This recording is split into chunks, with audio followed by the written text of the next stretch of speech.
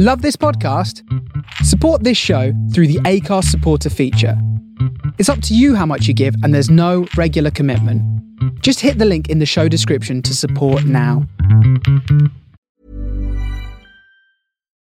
Millions of people have lost weight with personalized plans from Noom. Like Evan, who can't stand salads and still lost 50 pounds.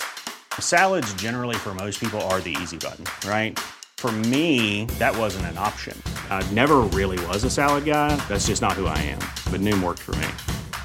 Get your personalized plan today at Noom.com. Real Noom user compensated to provide their story. In 4 weeks, the typical Noom user can expect to lose 1 to 2 pounds per week. Individual results may vary. Many of us have those stubborn pounds that seem impossible to lose, no matter how good we eat or how hard we work out. My solution is PlushCare. PlushCare is a leading telehealth provider with doctors who are there for you day and night to partner with you in your weight loss journey. They can prescribe FDA-approved weight loss medications like Wegovy and Zepbound for those who qualify. Plus, they accept most insurance plans. To get started, visit plushcare.com/weightloss. That's plushcare.com/weightloss. Das Matrix, it looks good. Keanu hasn't aged, man. He's just got a beard. I just like the fact he just looks like John Wick, even though I haven't seen John Wick. And don't say he plays like John Wick. I know that. He does look like John Wick in this Matrix. Yeah. Because he's filming them both at the same time and they both come out on the same day. Yeah. Classic. Oh, that was the big conspiracy, wasn't it? The conspiracy was that John Wick was in the Matrix and the story is him waking up from being John Wick. Yeah. Yeah. Which is hilarious. I don't know. I think I'd be sick if that happened. What, you don't know yet? You've not seen it. If that happens, I think I'll probably just burn every memory I've got of the Matrix out of my head. What's he doing up there with his little hand? What's he doing? Just trying to line your hand up with that. I was just trying to line my hand up with this thing. I can't. And that's the intro. Yeah.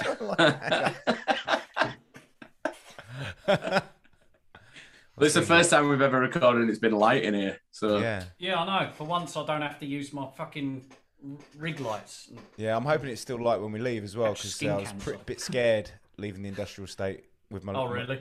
Yeah. Well, the light. So there's street light in there, but because I was wearing my bike helmet, my shadow was a bit different to what it normally was. I was like, what the fuck is that? That was a fucking astronaut chasing after him. What happens when it comes to it? In the thing. Oh, maybe they did. So in the back, there is a light brown jacket. cool story. We're not the first. We definitely won't be the last. We'd like to welcome you.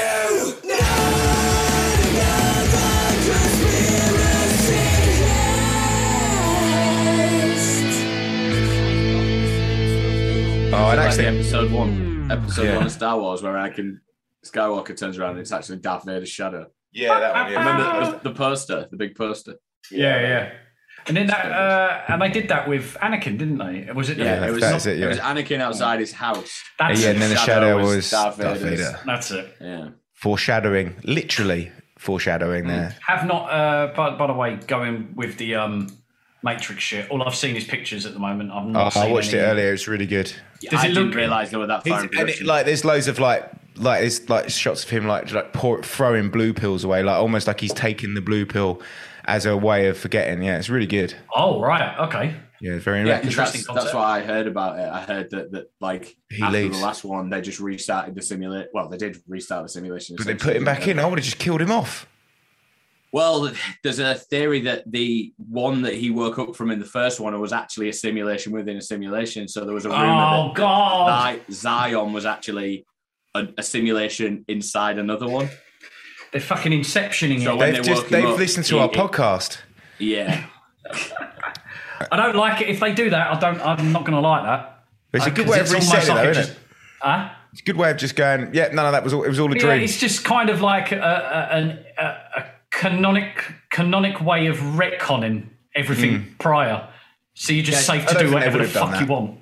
Go watch the new Candyman, and then you'll realise that this year is probably not going to be a great year for movies. Oh, is it crap? Right, it's sack awful. that. But People Just Do Nothing was amazing. So yeah, but I mean, like you said, that could not have not been amazing. I don't think. Yeah, I think they just because they made just an episode, but a long one. They didn't try and do anything special with it or try and make it like a different style. They kept the same style, which is great. I'm still sorry. Go on, Ben. Sorry, you've not frozen. I know. I was just going to let you finish. As well. Oh, fucking. Let me it's funny because as soon as you said you've not frozen, you both froze. This is bullshit. As well.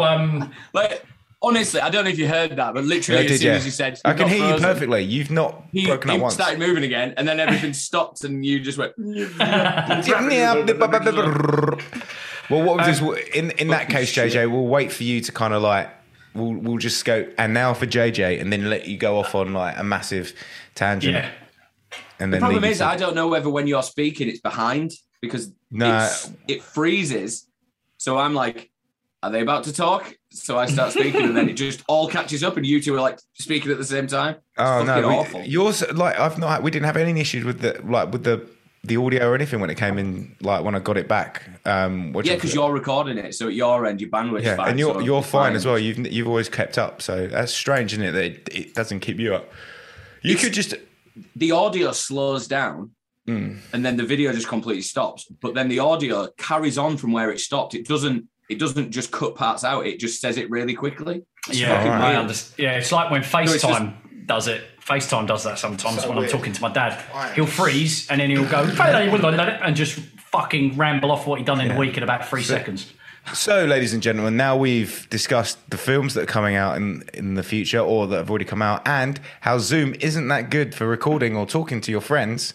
Welcome to part 2 of 9/11 by Not Another Conspiracy Podcast and Detroit. Still, Dean Salter. Still, I'm here. Get me out. How you doing, everybody? And in York, Mr. JJ Jackson. Hello. And you'll notice I am drinking. Oh, you are? Oh, we got him back. It was so depressing. I decided to get pissed. Well, I've got some water and I've got some beer downstairs. I might get one when I go for a piss because that will happen. And then, so the sun's out. We're all doing this during the day, which is like the first time. It's a random one for once. But again, all the way from Southend, Ben Mills, everybody. Don't even know where I am. I'm not fapping, I'm actually clapping my hand on my thigh. It's going to look so suggestive. I'll just point in every direction that I could have possibly been in on the Zoom. You don't know where he's editing, so it could be. I'm not editing anyone. I'm just going to drop this in again because that worked so well last episode. So hopefully you've listened to episode 1 of our 9/11 podcast and you've not skipped the history to come straight to the conspiracy because a lot of it is referenced. You kind of need to know what we talked about last episode, which was recorded 2 days ago. Even though there's some interesting facts about the positives of 9/11. Positives of 9/11. Well, there are some interesting facts about the positives of 9/11. Obviously, the amount of child molesters that could have perished. Spoiler alert. You have to go and watch that episode if you want to find out that. The exact numbers, because we won't tell you those numbers. Yeah. And there's a competition. If you can tell me the exact number of people in the comments below or on the Discord, how many people I say in episode 1 were paedophiles or child molesters in the Twin Towers on 9/11, child molesters. I will do nothing. We would give you nothing. You just get a shout out. That's bad. I wonder if there was any convicted paedophiles. I didn't search that. I just searched percentage of average. I'm just going to actually find that out while you. There we go. Because, ladies and gentlemen, this is the conspiracy episode of Not Another Conspiracy Podcast 9/11 special. Yeah, the episode prior was a build-up history of just a lot of political movements that led to the radicalization and the situation that the world finds it in, even 20 years later. Yeah, and this one's a little bit more free-flowing, a little bit more silly. Even though we were quite silly before, this one's going to go back to being our usual very silly selves with a lot of shouting. Now, JJ's drinking as well. There's going to be a lot more shouting. And within the first few minutes, a nonce joke immediately. Do you know what I mean? So we're on lots of tosh. We're sharp today, lads. We're sharp. Yeah. Yeah, I wonder what Prince Andrew's thoughts are on 9/11 are. I bet he doesn't even know it happened. I bet he has no clue that 9/11 happened. Well, I reckon all his information was probably in there, and the Queen probably set it up just to. Right. That's what they say, isn't it? They say there's a lot of information because the FBI, the CIA, and another company, another intelligence agency were in Building 7 as well, and all gone. And it makes me wonder whether back then Prince Andrew was probably like, oh, everybody knew about Epstein back then, but they were keeping it on the down low because so many people were obviously alive and could easily be convicted. And when that went down, he was probably like, oh, thank Christ for that, I'm off. Yeah. And lo and behold, he isn't. He is still a massive nonce. I still can't get over the fact that he wore a Navy Admiral's outfit to his dad's funeral and he wasn't in the Navy. Yeah, what is that? But Harry wasn't allowed to wear his military uniform because he's out the family. That is such a weird... I know we shouldn't... I know we're talking about 9/11, but I do genuinely think, why is no one making more of a fuss about how Prince Andrew is still not been arrested for being a nonce? And he's not been deported or anything. He's honorary, isn't he, in the Navy? Is he the Navy or the RAF? He was in the RAF. Honorary general. So he's not even anything good. Somebody's just said, because your royal family will give you a little badge. I will give you that title. Here you go, little child molester, have this. I can just half imagine him just wearing a normal suit with just the badge on it saying I passed the RAF or something like that, or the Navy. I was a good little boy at the RAF. I was a brave soldier. I was a brave little soldier. I was in the Navy, but all they called me was a nonce, just like this shirt. Navy boy. He's in the Navy, yeah. And then just a secret teacher that says, don't sweat it. I was in the Navy, don't sweat it. Wow. I'm a secret nonce, and all I got was this lousy general If you want position. not another conspiracy podcast t-shirt that says don't sweat it and a picture of Prince Andrew on it, let us know in the comments, let us know in Discord, because we can get those. Idea. Now we can get whatever merch we want done because we're going to have a merch contract with our friends around the corner. We're going to have unlimited merch designs and everything. And we drop shipping, so we don't even have to think about it. We just give them the design and they sort it out. Here's coming in 2 months. Yeah, here's something as well. For anyone that gets a tattoo of Prince Andrew's face and with little things saying, don't sweat it underneath. I'll do it for free. JJ will do it for free. JJ will do it for free. I will actually do it for free. And you'll get a free shirt whenever we get the merchandising sorted, and you will just get immediate and episodes. I will come up to York with you while JJ does the tattoo on you. And I'll be on FaceTime in the corner. Yeah. I'm putting it out there.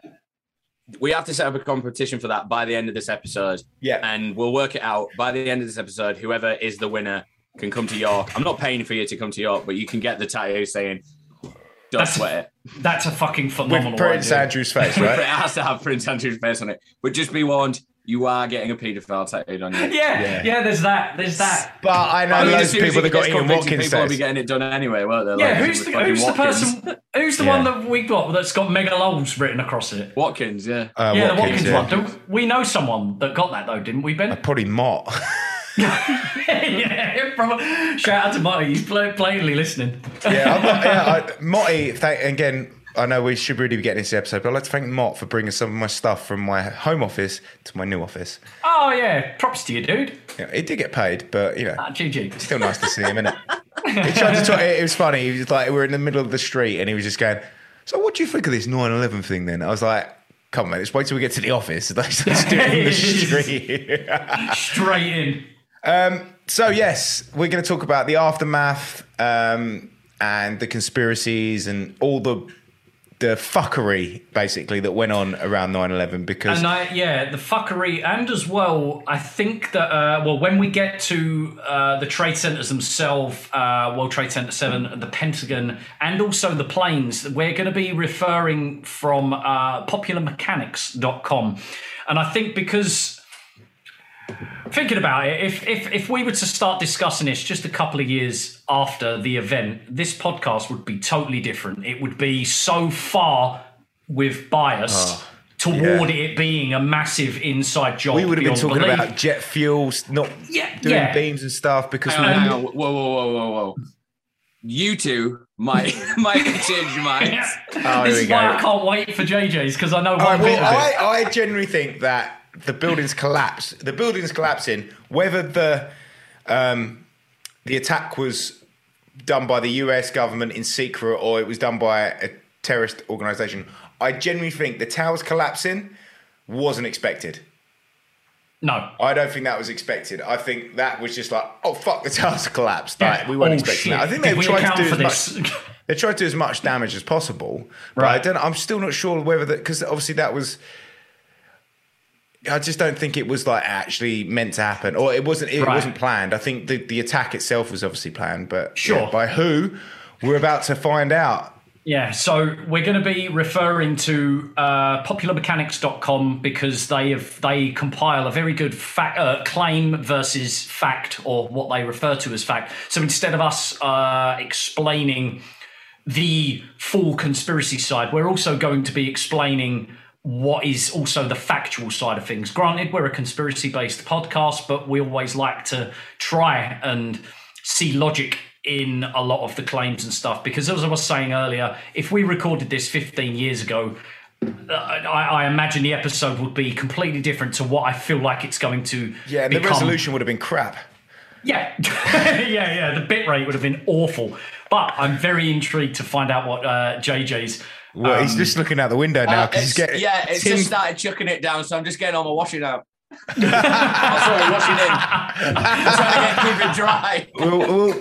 Well, you know, that's the conspiracy that someone seeded a cloud over JJ's house just so he can't be on the podcast.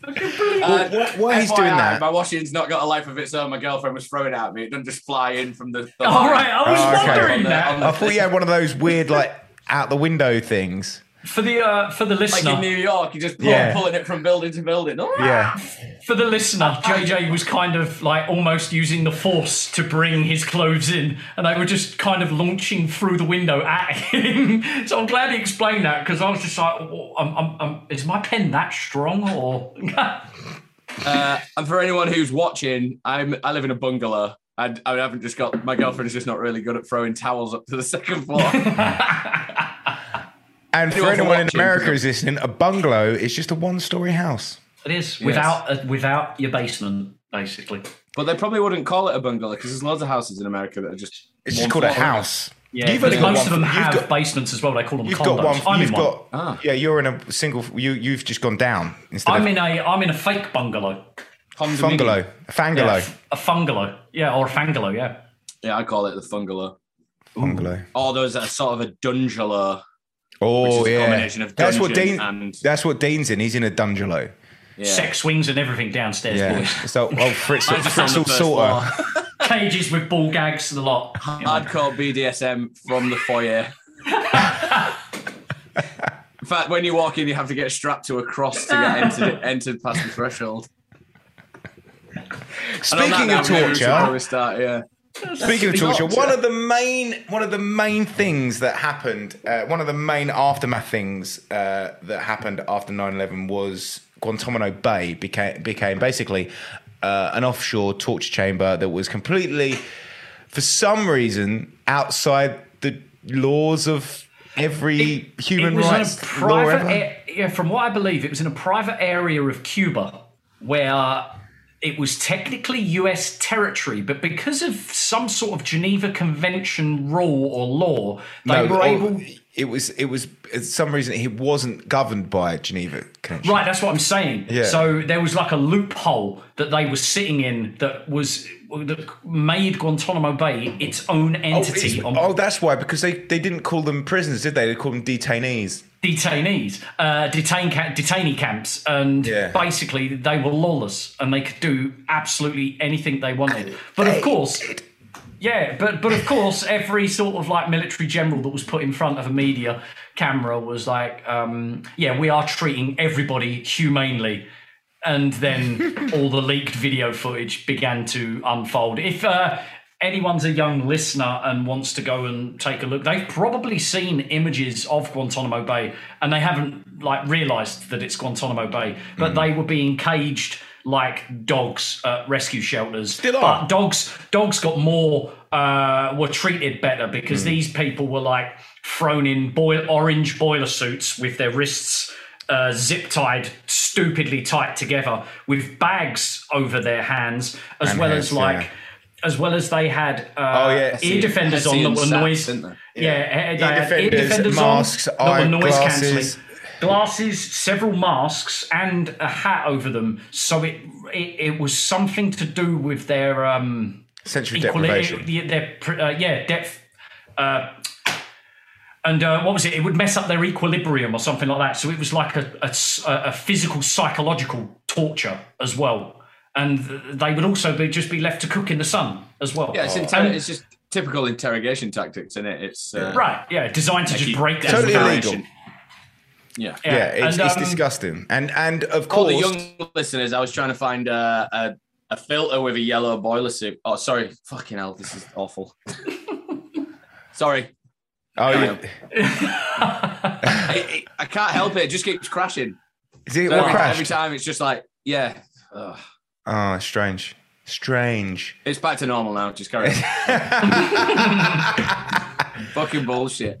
All right. Well, yeah. So a lot of the detainees at Guantanamo Bay were just blokes, just random blokes that their neighbours had just gone dobbed them in. Yeah, they would get. So the Americans had a policy. There were drop flyers in Afghanistan and Pakistan to say, if you know of any Taliban members, let us know. We'll give you some cash. But it wasn't just a little bit of cash. It was enough cash to like make these people have a lavish lifestyle. From what I heard, it was like at some points they were dishing out like $10,000 to people. Now, can you imagine what sort of money that is in? I don't know, like Afghan rupees. I think it is, or something like that. That's absurd. The joke was that they were all sheep farmers, wasn't it? Yeah. So they were like, even as a sheep farmer, they were the lowest of the low in their community. Yeah. So like you say, $10,000 to them was probably like, a fucking good wage. Free generate, free probably. So for an Afghan, that was a fucking great wage, but for a sheep farmer, it was like triple what a normal wage. And it was, and it came. I can't remember what the statistic was, but there were people that were for the area of Guantanamo Bay, like the size of it, or at least the caged area, and for the amount of people that were being brought in, and how many detainees that they said that they had, they were being caught out by saying that by law, although they weren't to abide by any law, the space and the size of the bay itself and the containment area for the amount of people that they had was hazardous in the first place. Yeah. They were just like, well, yeah, you've got too many people for a start, way too many people for a start. And then obviously you started seeing videos and they were practically all sleeping on top of each other in like cells and shit. The thing is, it just became for the Westerners, for us Westerners, it just became a thing where you were like, oh, fucking hell, that looks really bad. But then immediately just be like, yeah, but they are terrorists, so they do deserve the lowest of the low. That was basically how the media painted it. It was like, look at this guy, he's just going off to get shot with cattle prods for 3 hours and waterboarded. But he is a terrorist. And most of them, like you said, JJ, were just innocent farmers. One moment they're like, oh, great, the war's nearly over, maybe. Oh, no, wait, there you go. Sorry, just been taken to America. Not even America. Shit at a wall and hope one of them sticks, because they were saying because the Taliban had been pushed so far out, they might have been knocking around with sheep farmers. So you must know somebody who's in the Taliban. Yeah, and then like all modern propaganda is like, you are probably friends with a racist after the Black Lives Matter thing. I'm like, fucking everyone in Yorkshire's racist. Like, they're all fucking racist. I was like, you don't have to tell me about it. Don't make me feel guilty about it. Like, it's the 6 degrees of racism is what it is. Yeah, that's it. But the weird thing is, like, the FBI had found someone that knew loads of shit about the organisation of 9/11. Oh, really? Yeah, the CIA took him off them and then took him to Guantanamo Bay to use their advanced interrogation techniques, is what they called their torture. Yeah, basically waterboarding. And they got no more information out of him because he told the FBI everything. You know what I like the most about Turning Point, which I feel was not the shoddiest documentary, it was the best produced. Right. But obviously everybody was super official, so it was like, okay, the guy who's demonstrating, he's like, yeah, but we were only allowed to slap him from half an inch away. Right. I remember demonstrating it, and he's like, that's about half an inch. And I was like, but I bet there was a guy behind the other guy's fist just just punching it into his face. And the guy's like, boosh, boosh. Loopholes, baby. Punched into his fucking head. The one where he's showing was like how you hit someone in the stomach, and he was like, you use an open hand and you come at it with like your shoulder force, and I was just like, it felt like he just suddenly, I'm being interviewed, and no, they're asking me about what I actually do for a living. Oh, right, yeah. These are the moves in the Dundula as well, which is coincidental. You're not allowed to hit them below the belly button or above the nipples. That's it. You can hit them with what you want. It was one of those weird moments where someone just switches and forgets where they are and just says too much. Like, that's kind of what it seemed like to me. It was like a kid being caught out that he's lying and not realising it and being like, oh, I know this. Yeah. So if you want to know more about that, he also looked really excited about it, which was weird. He loved it. He kind of like got really sweaty, didn't he? Chair, didn't he? Yeah, he loved it. Loved it. If you want to get into because we're gonna skip through some of this stuff, and we're going to try and get as many conspiracies in, as much aftermath in as possible in these 2 hours we have. Watch the documentary Turning Point. But episode 3 really goes into that kind of torture stuff and what they do, and that exciting revelation from the man who teaches you how to hit a terrorist within the law. It's almost like those medieval things that we were talking about, like the rule of thumb.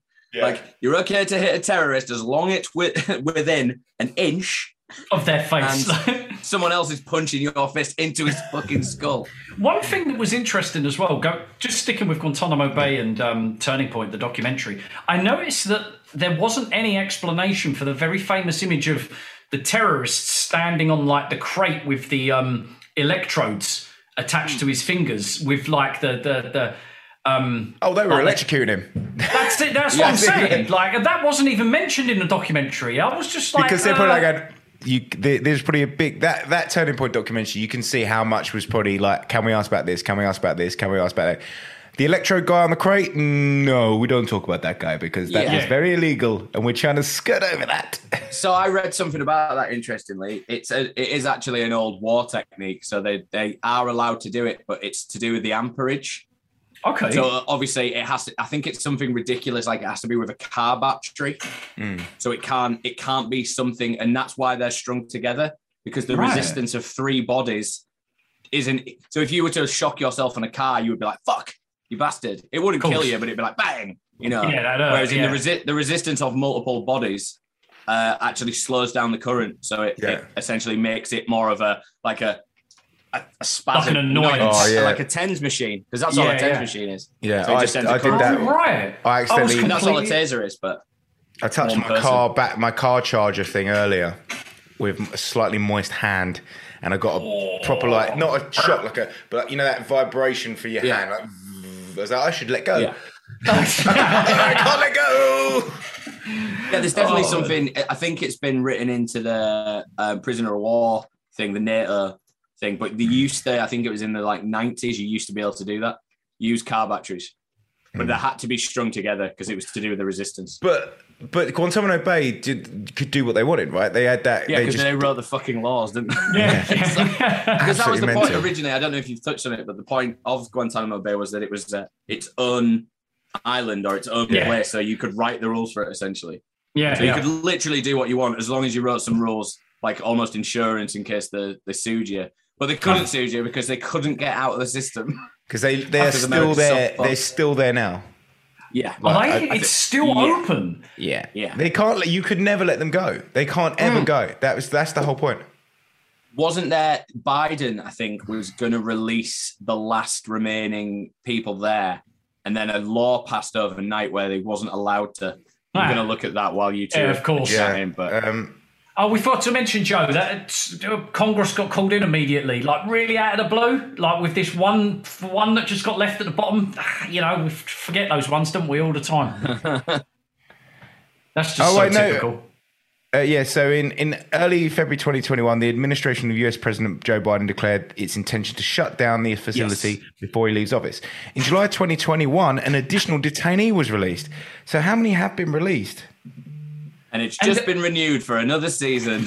Now, this is just obviously like just a thought. Like, as JJ was saying, you got to think that they can't really just go and release those guys from like Guantanamo Bay, because a lot of them probably aren't like Taliban individuals or anything like that. And if they get out, they're probably just going to spill the beans completely. However, I imagine that I guess the US government would probably be like, oh yeah, sorry about that, Mr. Sheep Farmer. By the way, here's $200,000 for your troubles. Yeah. How does that sound? Sort your family out for 3 generations? There was three guys from Britain that were detained at Guantanamo called the Tripton 3.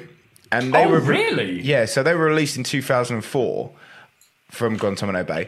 When they got to the UK, they were interviewed for 24 hours and released without any charge because they were just held there for no reason. Like even then, and the French, there were some French guys that got arrested and taken to Guantanamo, and they were taken back. They were released and repatriated into France, and then they were detained for like a couple of months. But the French are lazy, so they probably just hadn't done anything with them. That's so bizarre. I often forget about Guantanamo Bay. Like, it was only when we were obviously doing research you weren't for this there, episode. man. Like, yeah, I've been in, no, how would they say it? It's not Nam, it would be, no, Guantanamo, no, Mo. Oh, yeah, I've been in the Mo. Been in the Mo. I've been in the Mo. The Mo. Just while we're on jumpsuits, just want to get this out there now. Remember when there was... Remember when there was the Islamic Beatles? Like John, Ringo, Paul, and do you remember this? Yeah. Was that to do with 9/11, or was that just the war in Afghan afterwards? It was. And they just they cut off some reporters' heads and stuff. Oh, no, I'm looking at it remember now. seeing an article, right? It was fucking brilliant, and it said the remaining Beatle is dead, and I absolutely freaked out because I thought Ringo Starr had died. And then in my mind I was like, hang on a second, the remaining Beatle is dead. There's fucking 2 of them still alive. What are they going on about? And then it showed you the guys getting their heads chopped off, and that's who they were talking about. Yeah. Did they refer to themselves as the... No, surely not. Because its members were nicknamed John, Paul, George and Ringo by hostages after the 4 members of the English rock group, the Beatles. What the fuck? No, I remember that article. I remember reading that on a train on the way to work to London, and they were like...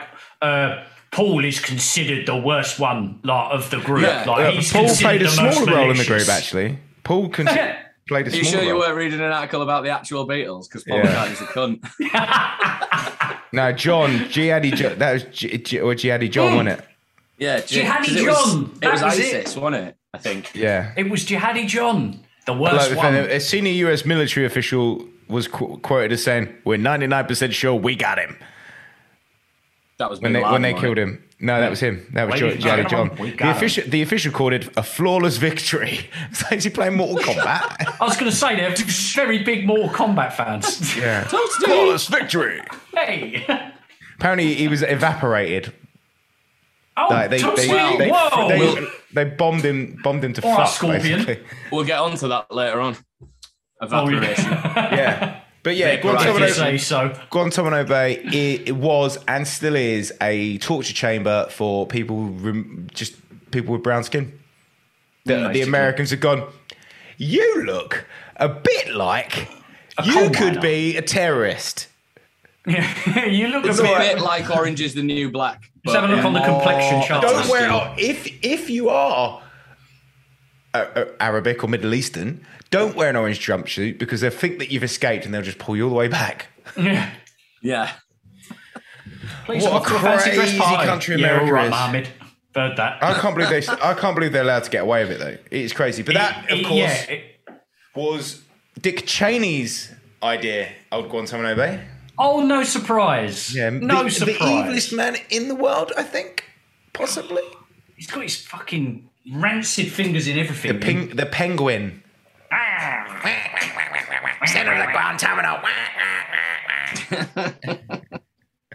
And that's him sitting in like the war room and shit like that, like being the kind of in charge of the national. Well, he was in charge of everything.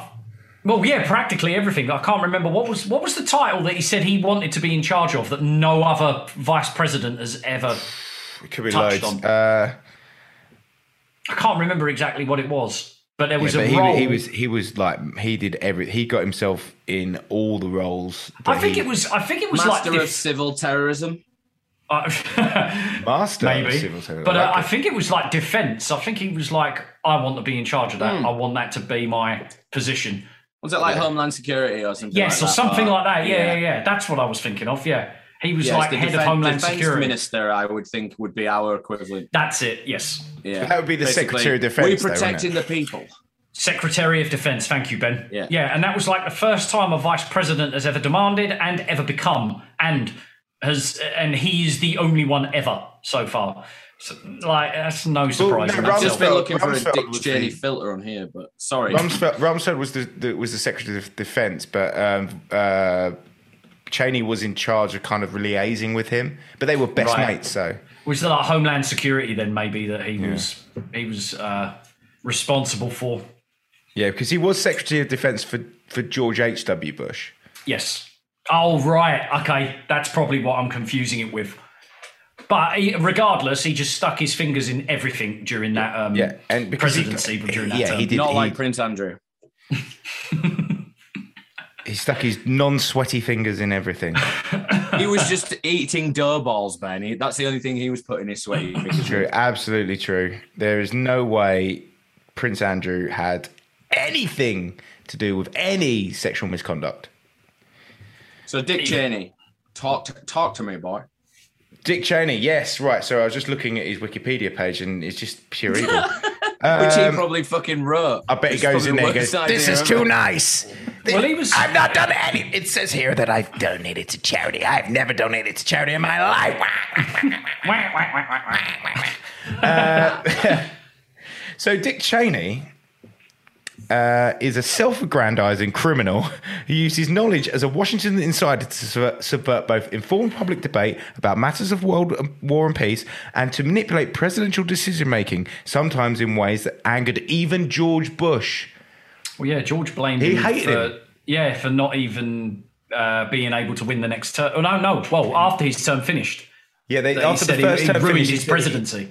After the first, he said he would have got rid of Rumsfeld and Cheney after his first term, but he thought switching things up so much might make him seem weak, and he wouldn't get another term. So he So he didn't. His moral compass is not great, George Bush, but I think he knew like this is not a good guy. He apparently didn't talk to him until very recently. Like they hadn't spoken since the first term until very recently. They hate each other. Wow. Yeah. That's kind of strange considering. Well, we kind of lead into believe that Bush was not so much a patsy, but was kind of like I don't know, didn't really have a horse in the race. Yeah, to be fair. It's kind of like because if you watch if you watch Inside the President's War Room, you see that on the day that Dick Cheney and some advisors had George Bush doing the runaround in the air in Air Force One. He never got back. He never got back to Washington. Dick Cheney had taken complete control over Washington by that point, but that would have been an executive order that he'd got George Bush to sign that in the case of any emergency, he would then be able to like get in power. If Bush wasn't in the Oval Office, then it would have been Cheney would have been like, well, I just take control. If you're up in the air, I'm in control. Sort of thing. If you're not about and I'm at the Oval Office, I'm in charge, right? That's, that makes sense. It's not going to happen. That wouldn't happen. But if it does, like just to be sure, but it's not going to happen, George. Don't worry, it won't happen. Yeah. You'll always be here. But if it does. Let's just make sure. It's just like manipulation, like on the mass level. But so he was basically a career politician. He had years of public service. He capitalised on connections he made while being paid by taxpayers to earn tens of millions of dollars presiding over Halliburton. While there, he did business with corrupt Arab autocrats, including some in countries that were enemies of the United States. Upon returning to government, he advanced a theory of the executive that is at odds with the intentions of the founding fathers, successfully encouraged the federal government to illegally spy on innocent Americans, passed on the public false information about weapons of mass destruction in Iraq, and became directly complicit in a regime of torture for which he should be in jail. I was going to say, like, it's always massively stood out to me that when the war in Iraq was declared, and that Condoleezza Riley was just continuously spewing out that there was Condoleezza Rice, was continuously spewing out that they had evidence of weapons of mass destruction, and the fact that Blair back here in the UK was peddling that as a reason for us to join the war. Yeah. It really boggles the mind how that is one thing that both the UK and the US do not get held accountable for. Granted, in some like international other sort of like countries and political parties and stuff, they probably do sit there and be like, well, they lied about that. Yeah. They were adamant that Saddam Hussein had weapons of mass destruction. It's all bullshit. It's all bullshit. He like even the weapons inspector said there wasn't any. When they went, he said, we haven't he didn't let the weapons inspectors in, so he must have them. But he did let them in. He just didn't let them in because he was just being difficult. Because I think the main thing that comes out about Saddam is that he was just a bit of a troublemaker. Yeah, even George H.W. Bush said he's a troublemaker, but he's not seriously dangerous. And that's what George H.W. Bush told George Bush Jr. Not to have Cheney or Rumsfeld in his cabinet. He was dead against it. He was like, these guys are not good guys. So Bush, the Bush family aren't like innocent parties in anything really, because they're very like linked to business and corporations. But like even George Bush Sr. was like, avoid that dick guy. He's a dick by name. He's a dick by nature. Dick by nature. Now, before we go any further, it's funny. Granted, we were talking about the aftermath. But I do feel like maybe this can be included during. I believe it was the build-up to the UK going into the war. I can't remember his name, but there was he was like a defence minister of the British political party at the time, or at least the UK government, where it was his duty to hold meetings and operations with other countries to find out if they have like weapons of mass destruction and stuff like that. He came forward in Parliament and was very, very vocal about... Was it Jack Straw? Might be his name. Or Jeff Hoon. No, not Jeff Hoon. And it's not Jack Straw. No, damn it. Sorry, I'll find it. No, that's fine. But he was... Just so people can search it, you know. Yeah, Jack Straw made the case for the war, I think. But there was I can't remember what his name was, but this person that would then, it was his job to research and actually come out with with definitive proof or non-proof. He lied. He's the one that convinced people. It's not the one that lied. Right. It was the guy before him that ended up dying in a forest outside of his residence where he lived. I can't remember his name, and I can't remember that this has just sparked in my head, because I remember he publicly said there is absolutely zero evidence that Iraq and the Middle East are meddling with weapons of mass destruction, and that we have to worry about weapons of mass destruction. For us to go to war because of this will be a complete farce. And he was immensely public about it. And then he ended up dying, and he was killed. Apparently it was suicide in the forest that was just outside of his house. His body was randomly found, and it was suicide. Just so happened to be a few weeks or a month after this. Is it Jeff Hoon? No, it's not Jeff Hoon. Oh, no. Austin Mitchell? No. Robin Cook? Damn it, why can't I remember? Barbara Castle? He's dead. The forest secretary. It would have been Robin Cook. It's not, because Robin Cook's alive. It's not Robin Cook. And he's an American. This guy was British. Robin Cook's not American. David Kelly? It says Robin Brian Cook is an American physician and novelist who writes about medicine. You're looking at the wrong person then, because it's Robert Finlayson Cook. He was a Labour politician. David Kelly is a weapons expert. David Kelly, that's the guy. David Kelly, yeah. There you go. He was a weapons expert, and he came forward and said he was a scientist on biological warfare. That's it. And he said that there was no reason for anybody to worry about Iraq having weapons of mass destruction, and that if you went to war, there would be something completely... He died before my birthday. He was allegedly found, I believe, in the forest of just outside of where he lived. Southmore, yeah. And it was suicide. But like his wife, I think, at the time was just like, There's no reason that he would kill himself. But old guys like that don't kill themselves. Just saying, FYI. He's old as fuck in the picture I'm looking at, and that was 2003, which was coincidentally the year he died. So he was old as fuck when he died. But the interesting thing about it was, look, the British, if you go onto the Wikipedia page, one of them is the British dossier on Iraq weapons of mass destruction. He was against it. For instance, in 2000, UNSCOM was replaced by the United Nations Monitoring, Verification and Inspection Commission, whose mission was similar to that of UNSCOM and was to, quote, continue with mandate to disarm Iraq of its weapons of mass destruction and to operate a system of ongoing monitoring and verification to check Iraq's compliance with its obligations to not reacquire the same weapons prohibited by its Security Council. And he told them they don't have weapons of mass destruction. They have none. And then he was suicided.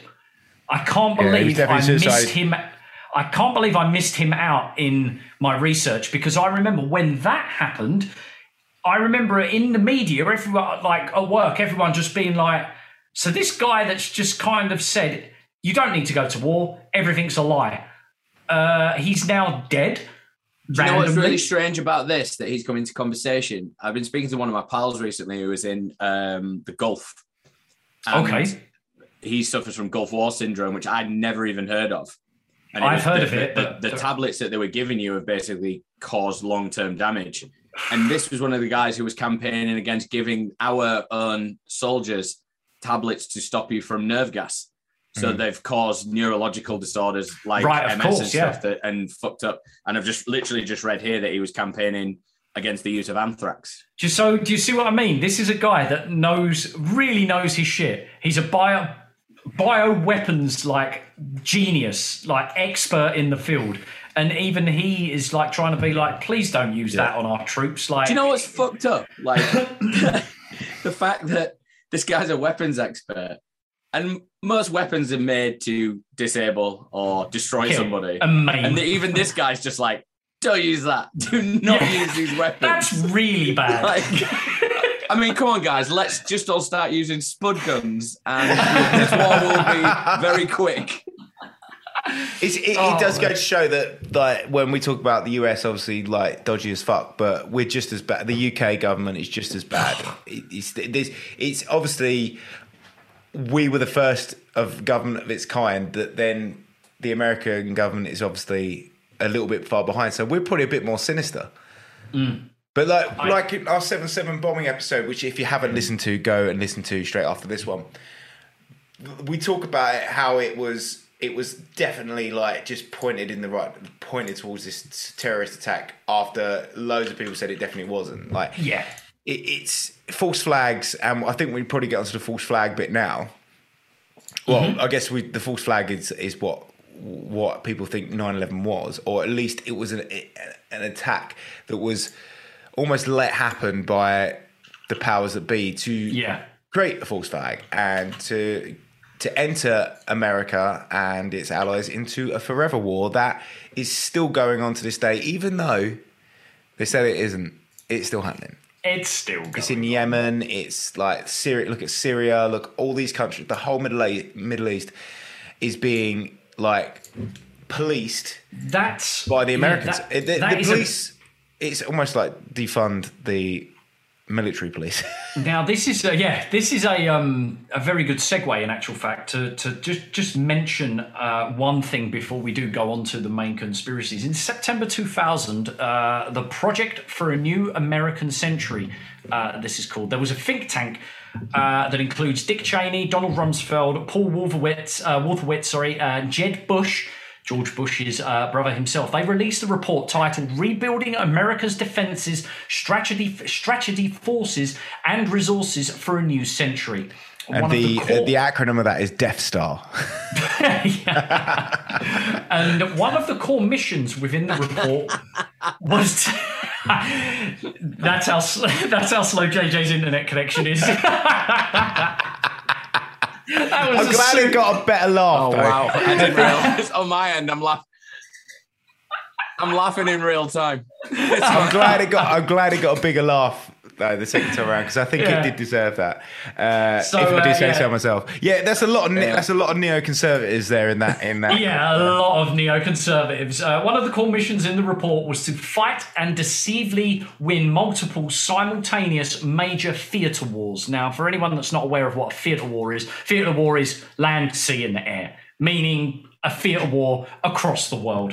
They also mentioned that the process of transformation, even if it brings revolutionary change, is likely to be a long one, i.e. the forever war that we're currently in, and absent some catastrophic and catalysing event like a new Pearl Harbor. Like a year prior, they're building a dossier in how they believe that they need to enter the new century and basically become the world police in and itself. And it's interesting that Dick Cheney is involved, and also George Bush's brother within the creation of this particular document. I don't know where Ben's gone. Ben's just nipped up. But it is... It's all right. I'm just ordering my dinner. I don't know where he's gone. But me neither. However, we're going to start getting into the conspiracies. There's one other thing that I quickly want to mention. It was after the events. It was.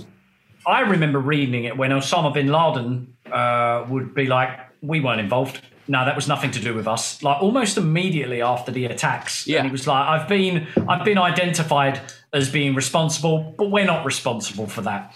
And now I remember that being confusing, because I was like, "Well, hold on a minute. In the UK and the US, we're all bleating out this bin Laden guy who's on the FBI's most wanted list is the one that did it," and then they're also publicising like, "Oh look, he's saying he didn't do it now."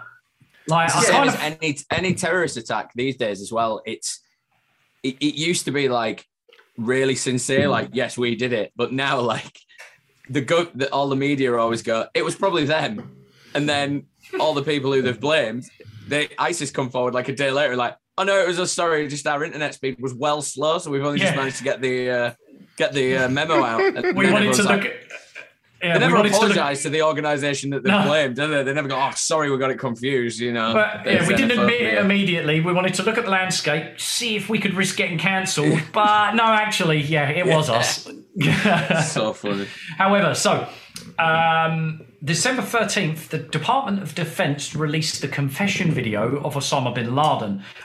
It's a video. Initially he denied all involvement with the attacks, but a tape was found in a house in Afghanistan. And it's it's a blurry, like... Yeah. It looks like Crime Watch, so it's blurred him out. Oh, God, yeah. It's like it was almost the most advanced paper shops CCTV camera that they could have possibly have found. Yeah. And then they put Vaseline over the lens as well. And cling film. Yeah. So it allegedly showed bin Laden discussing the attacks, but not taking full responsibility. But then the video was then portrayed by Bush and the US government, as well as the UK government, that this was evidence and proof of his guilt. The video's translation was not conducted by a third party and came straight out of the Department of Defense. That was the thing that he says here, look, I bombed the Americans. Look, read it. That's what he says. That was the first thing that I read about that, was that the fact that there was no like sort of subtitles. Everybody was just taking what they'd said as a translation. And because you don't know anybody who lives in the forest of fucking Afghan, excuse, can you actually translate this for me? There's that part where he's sort of sat on the ground with like one leg up and he's holding this gun and he's laughing his head off. And it's just like, it's almost like they've just gone, I hate all English, white, blah, blah. And everybody immediately is just like, oh my God, he is a real terrorist. And he's just going, great weather today, guys. It's like the ninja scene from Wayne's World 2, where they start like moving their mouths and they're not actually saying what they're being portrayed to say. Let's settle this by combat. That's it. When he laughs, isn't it? Wayne, you are worthy of my daughter. But yes, so there was no third-party translation. It was translated by the Department of Defense himself. Came straight from it. Right? Yeah. But it clearly says, I did 9/11. He referred it as 9/11. I'm a professional linguist. Don't worry. We've John, the intern at the Department of Defense. He's done a bit of it.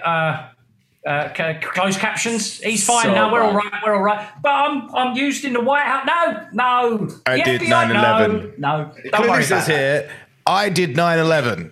And then he doesn't say anything else. And all he's still talking about is how sunny it is outside his cave. Yeah, it's so hot in cave. So hot in cave.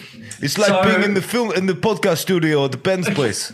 So hot in cave. Many international agencies questioned its legitimacy, obviously, with regards to the Arabic translations, as Dr. Abdul L.M. Husseini, got the name right, said, and I quote, I have carefully examined the Pentagon's translation, and the translation are very problematic at the most important places where it is held to prove the guilt of bin Laden. It is not identical with the original Arabic. And bear in mind as well, this video is so far off as well, didn't you? That's the guy's probably... He's being diplomatic and he's like, it's bullshit. Right, he's probably sitting there being like, what is this? He's talking about going to the store for a goat. He says he needs no goat for a winter trip. Not the building. And the Americans are like, what's that? He's going to go and blow up the Twin Towers? What the fuck? He's coming right for us. He's like, no, I never said that. He's like, no, that's what you said. He says clearly says, blow up Twin Towers, totally awesome. Right there. It's me. Looks like he's saying, kiss me. Fuck that guy. But yes, bastard. Another interesting fact about that video, it was released 3 days before the presidential election in 2004. Sorry, I apologise. Al Jazeera then uploads or broadcasts a new video of him also claiming the responsibility 3 days before the re-election in 2004. It's just a guy in a plastic bin Laden mask. Right. Now look at him. It's just a plastic. Like a Buzz Selector beard, isn't it? Yeah. Now you remember back when you remember back when a lot of the videos and the paper, the photos were being released to the media, and it was like, oh, look at him. This was allegedly captured 2 weeks ago. Blah blah blah. Like, and you kept seeing him with a different beard, and his nose was a bit bigger, and his jaw, or his facial structure was a bit odd. It always his beard got darker, and I'm pretty sure they don't have Just for Men in a cave. Yeah. That was the funny one about this Al Jazeera one. He was on kidney dialysis for since 1999 or something. Like he plug it into the latest, like the closest solar rock panel. Yeah, solar panel. Right, okay. Solar dialysis. I can just imagine one of these guys just on a treadmill, just like running this dialysis machine around, and he's like, keep pumping. He's slowly turning yellow, but he's just like, keep pumping, man, keep pumping. Mohammed and El Habadi threw themselves into planes for me. You can't even ride a bike. Come on. Oh, no. Stop running. I can't hear myself think. They're saying I did 9/11. I didn't do 9/11. But apparently he was on kidney dialysis from 1999. But a lot of other people were saying that he was already dead. There were various reports of that too. Those videos were equivalent to like fucking dial-up pornography. They were like 1 bit an hour.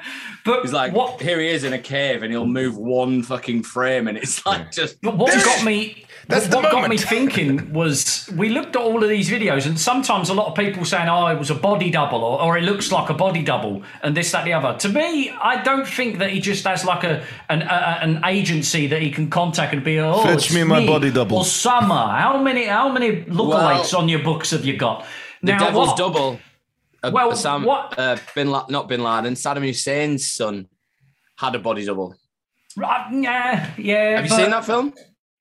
And have you seen to the extent that they make him a body double? Well, that's mental. What I was thinking though, is it makes you wonder. We've got now 20 odd years later, we've got this AI technology deep faking that can just put a face on somebody so brilliantly. Then it's seamless. We've all seen the one with Tom Cruise that went viral through the pandemic, you know? Like, they've probably had that technology themselves for a long time, and it wouldn't put me past any government sitting there and being, oh, let's just do this guy up, make the video look a bit grainy, and we'll use photo AI and we'll just project what looks like Osama bin Laden's face. It's the same as UFO videos now, though. They're like, everyone's UFO videos are always just like, the CGI on them is so good phenomenal. That it's made, because there was that grey area in between 2000 and now where CGI looked shit, whereas now you can put After Effects over the top to put clouds over and shit like that, and it looks almost convincing. But no matter what, I could go outside and film an actual UFO, and somebody would just be like, "Yeah, CGI." Yeah, CGI. Fake. Yeah, and that's the same. Like you say, they were editing, even if they were editing likenesses. It was like fucking 8-bit video, or something like that. Like Ben knows more about that shit, but like 8-bit. Well, it was video, probably even. Do you know what? It was probably tape. It was probably tape. It was probably VHS, wasn't it? Or actual tape. Yeah, it was probably DV tapes until like 2009, maybe before. Like, so it was DV tape. It would have been DV tape. I mean, so you can still edit it. You can still edit it. Yeah, it would have been degraded though. It wouldn't be as good as. I mean, I've seen the videos. They're horrendous. It was probably done on like Super 8 or something shit like that. And like I said, I've seen the video, the one that's claimed to be the first one where he claimed responsibility. Yeah, and it's just a blurry image of a Middle Eastern man sitting down with no. It looks like a 128 kegabit fucking video. Do you know what I mean? It's like it's like they put the bit rate down to 1. It's one pixel. Where do you guys stand on the Osama bin Laden thing? Because I think this is the way we should probably dissect this is piece by piece. Because the idea that this is where the conspiracy element for me comes in. Because the idea that the main narrative that we're fed, all of it is so much that you can't basically go, I believe all of it, can you? Because there's so many I don't believe that bit, but there's so much overlapping and stuff. The documentary I've just watched, I highly recommend. It's called Conspiracy Road Trip. Everybody needs to watch that. Who's listening to this podcast, you need to watch that because it shows you how divided everyone is in what's going on. So basically, there's 5 people. They all go into it with different ideas of their elements. One of the girls' idea, probably the least conspiratorial of all of them, says, I just don't believe it because you can't make phone calls when you're on an aeroplane. What? That's her understanding of everything. You can't get a network. So, United 93, yeah. She basically believes, like, she's just like, I just don't really believe it because you can't make phone calls on an aeroplane. And I was like, cool, this is where this documentary is going. Which is true. And immediately, nobody debunks that. No one debunks that because the time that they made the aeroplane, the phone calls from 1993 on their own phones, they weren't on air phones. Yeah. So I mean, cell network probably wasn't that great. You can't. I leave my phone. I leave my phone. Feet. Yeah, I leave my phone on planes to see if I can get network. I do it all the time. Yeah, and you can't. You can't get a network. No. So there's no way they were making phone calls from. And satellite wasn't a thing then. So that is, I'm laughing about it now, but the more I think about it, that's a really legitimate question. Yeah. Anyway, as soon as she meets her mentor, who says, "Yeah, well, you technically can't," and then they just brush past that straight away. But she's immediately just believed. She's just like, "Oh well, I don't believe it. I believe the main narrative now." Then I was like, "All right, cool, that's fine." They go and meet a guy who made a phone call to his mum. Yeah. And a woman is ripping it apart because the guy who rang her used his full name when he rang his mum up. I'll talk more about it when we get into the later stuff. But okay, cool. It sounds intriguing. Talk about now. I'm interested. I'm in. So basically, there's 5 of them. One of them's on the narrative of how the buildings collapse, which is the one that we'll probably talk about. The other one's on the narrative of they didn't believe that the phone calls were made. Another one is just. She's more of everything building up to it and everything after it kind of thing, which I believe is probably more where we are now with everything. Like you say, as we've matured, which in my mind is still a conspiracy. I don't give a shit. No, what anyone says about it. Conspiracy. That is a conspiracy. Yeah. And then there's a physics guy, biophysics guy. He's from Mauritius, and he is the only one. I'm just like, he will. No one will ever convince him that it was what happened. And they show them burning thermite on girders, which we'll talk about in the later thing. And he's just like, no, I don't care, because I believe everybody that you're putting in front of me was either paid off or put in place. But that's the comedian who's running it is trying to point out that he's like, it's nothing to do with me, man. I'm really annoyed at people like you who can't, And he's just like, yeah, but the problem is, if I believe every narrative that someone tells me, I'd believe everything. And the guy's like, yeah, but I'm putting scientists in front of you for this. And he just doesn't believe that he believes the scientists are part of the agenda or whatever. It's blind faith, isn't it? Is what it is. And that's the world we live in now. Like, I mean, and I think that's caused by in part by 9/11, because people there's been so many, and it goes on to now to vaccines and the pandemic and stuff. I think that was probably the catalyst for a lot of this, where people are going, hold on a minute, the official story is fucked. And then obviously they just get into that rabbit hole where they don't believe anything, because they're like, well, the system, the science and everything is part of the system. You're all part of the system. And anything that goes against is contrary to what I say means that you're a shill or you're faking. I think one of the issues that I've got definitely going into this conspiracy side of it is that it's almost like it's 20 years on. So many theories have come out. If you say that you don't believe one element of it, it's almost like you don't believe any element of it. It's like, for instance, so many people have spoke to me about our Flat Earth episode. And I mean, we're crossing the lines of comedy and like surrealism, aren't we? Like, we're in it for the fun. Mm-hmm. People are immediately like, you were fucking sold by that guy. And I was like, I'm not going to lie to you. When I was speaking to him, there's a lot of parts of it that I was. But to them, it 100% means that I'm a flat earther. They're not taking away the spiritual elements or anything like that. They're just immediately going, you are all or nothing. That's it. And that's what 9/11 is at the moment. There's no room for like, what's the word? I can't even think of the word because my brain's just gone dead. But, there's no room for it's not exclusivity, nuance. I don't think, for these things. Yeah, there can't be nuanced views on something where you take one thing or, you don't have to believe something to enjoy it, or you don't have to. Right. Like that Flat Earth episode, and I think it's still our biggest episode so far, even though we debunked it with Huxley, and it was absolutely hilarious. Like, but the Huxley episode was fun, but like it was fun to kind of just go with the flow on the Flat Earth episode and kind of go, well, there's a lot of those things. When he said it, I was like, didn't think of that. Never thought that. Right. Then Huxley then came to us and gone, well, yeah, he said this, but this is actually this. You're like, oh, well, I'm fixed, so I don't know that shit. Yeah, exactly. It's like, for instance, the bit that I enjoyed the most, and that's something that had me, I don't know, thinking, was when he was talking about like outside layers of different kind of existences. And that was just dimensions, but that doesn't mean I think the Earth's flat. I just think that idea is something that was like, it's a really good idea. It's a really nice thought. You know what I mean? Like the thought that's gone into it is really like a lot of thought's gone into it, and it's actually really interesting. But that's what's come out of it. Like without they've got no evidence. Like they've not given what they say is photoshopped images from NASA.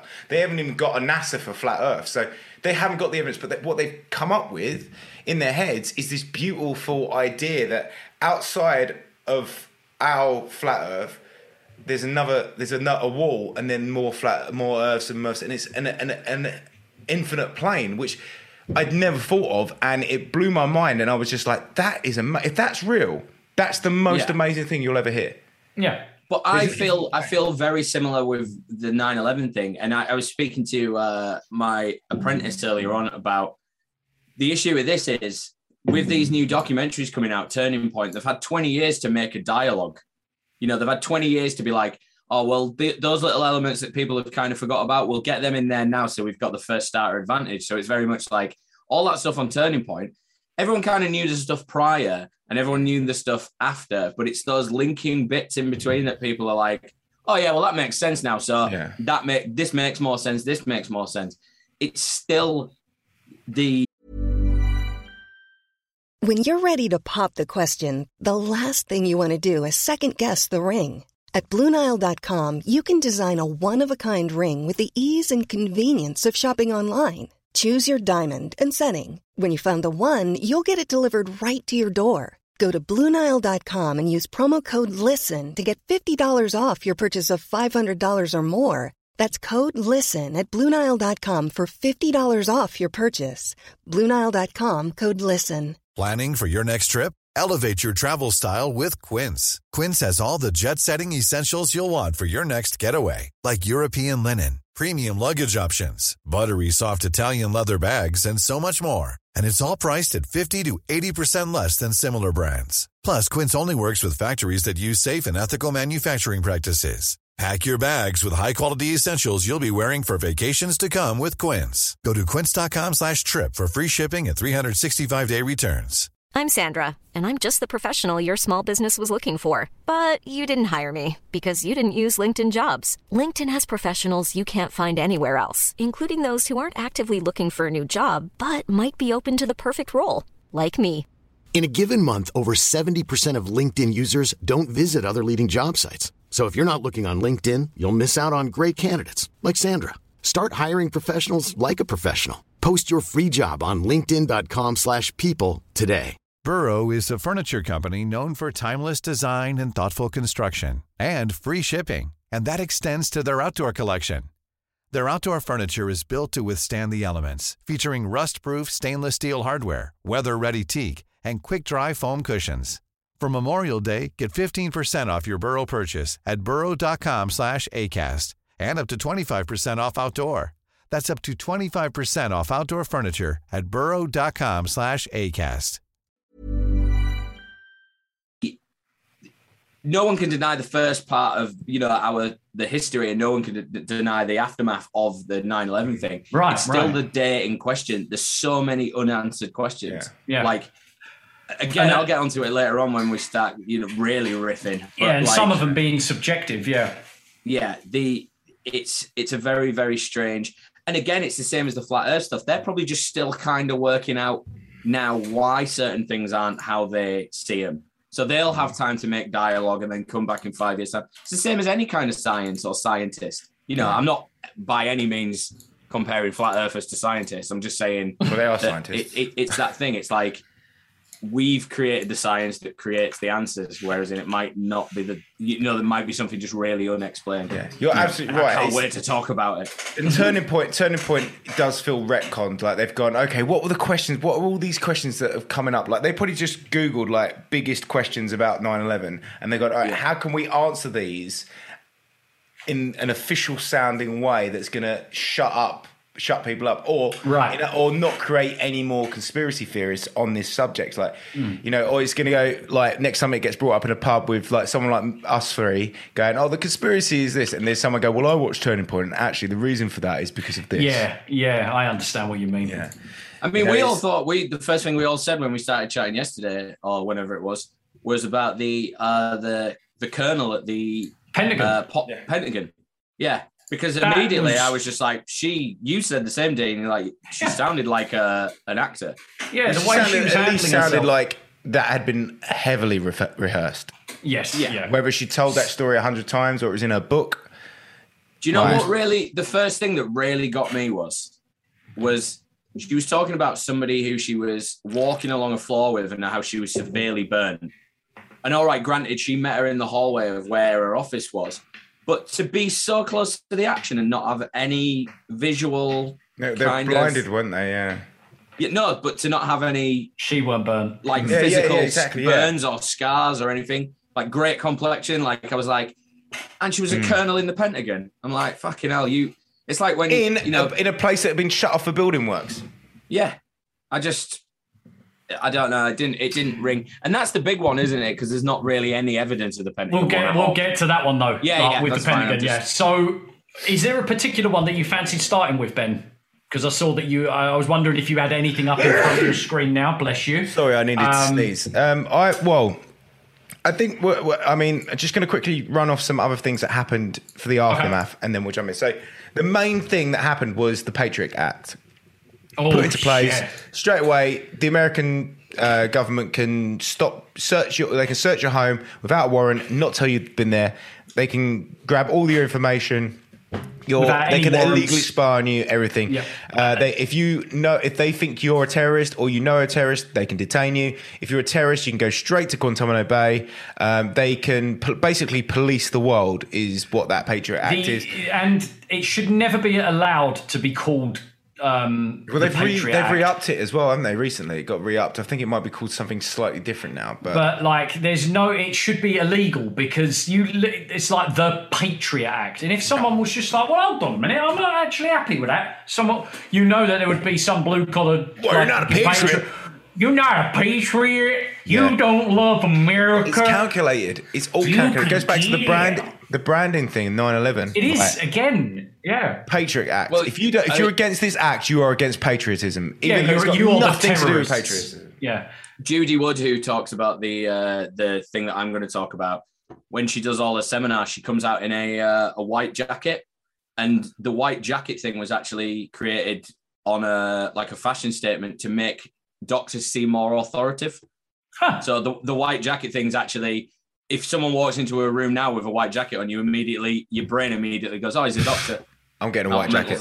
White coat syndrome as well. I'm getting a white jacket. When your heart rate unexpectedly goes up, they call it white coat syndrome because it's like when you sat down with a doctor. Oh yeah, I get that. That makes sense.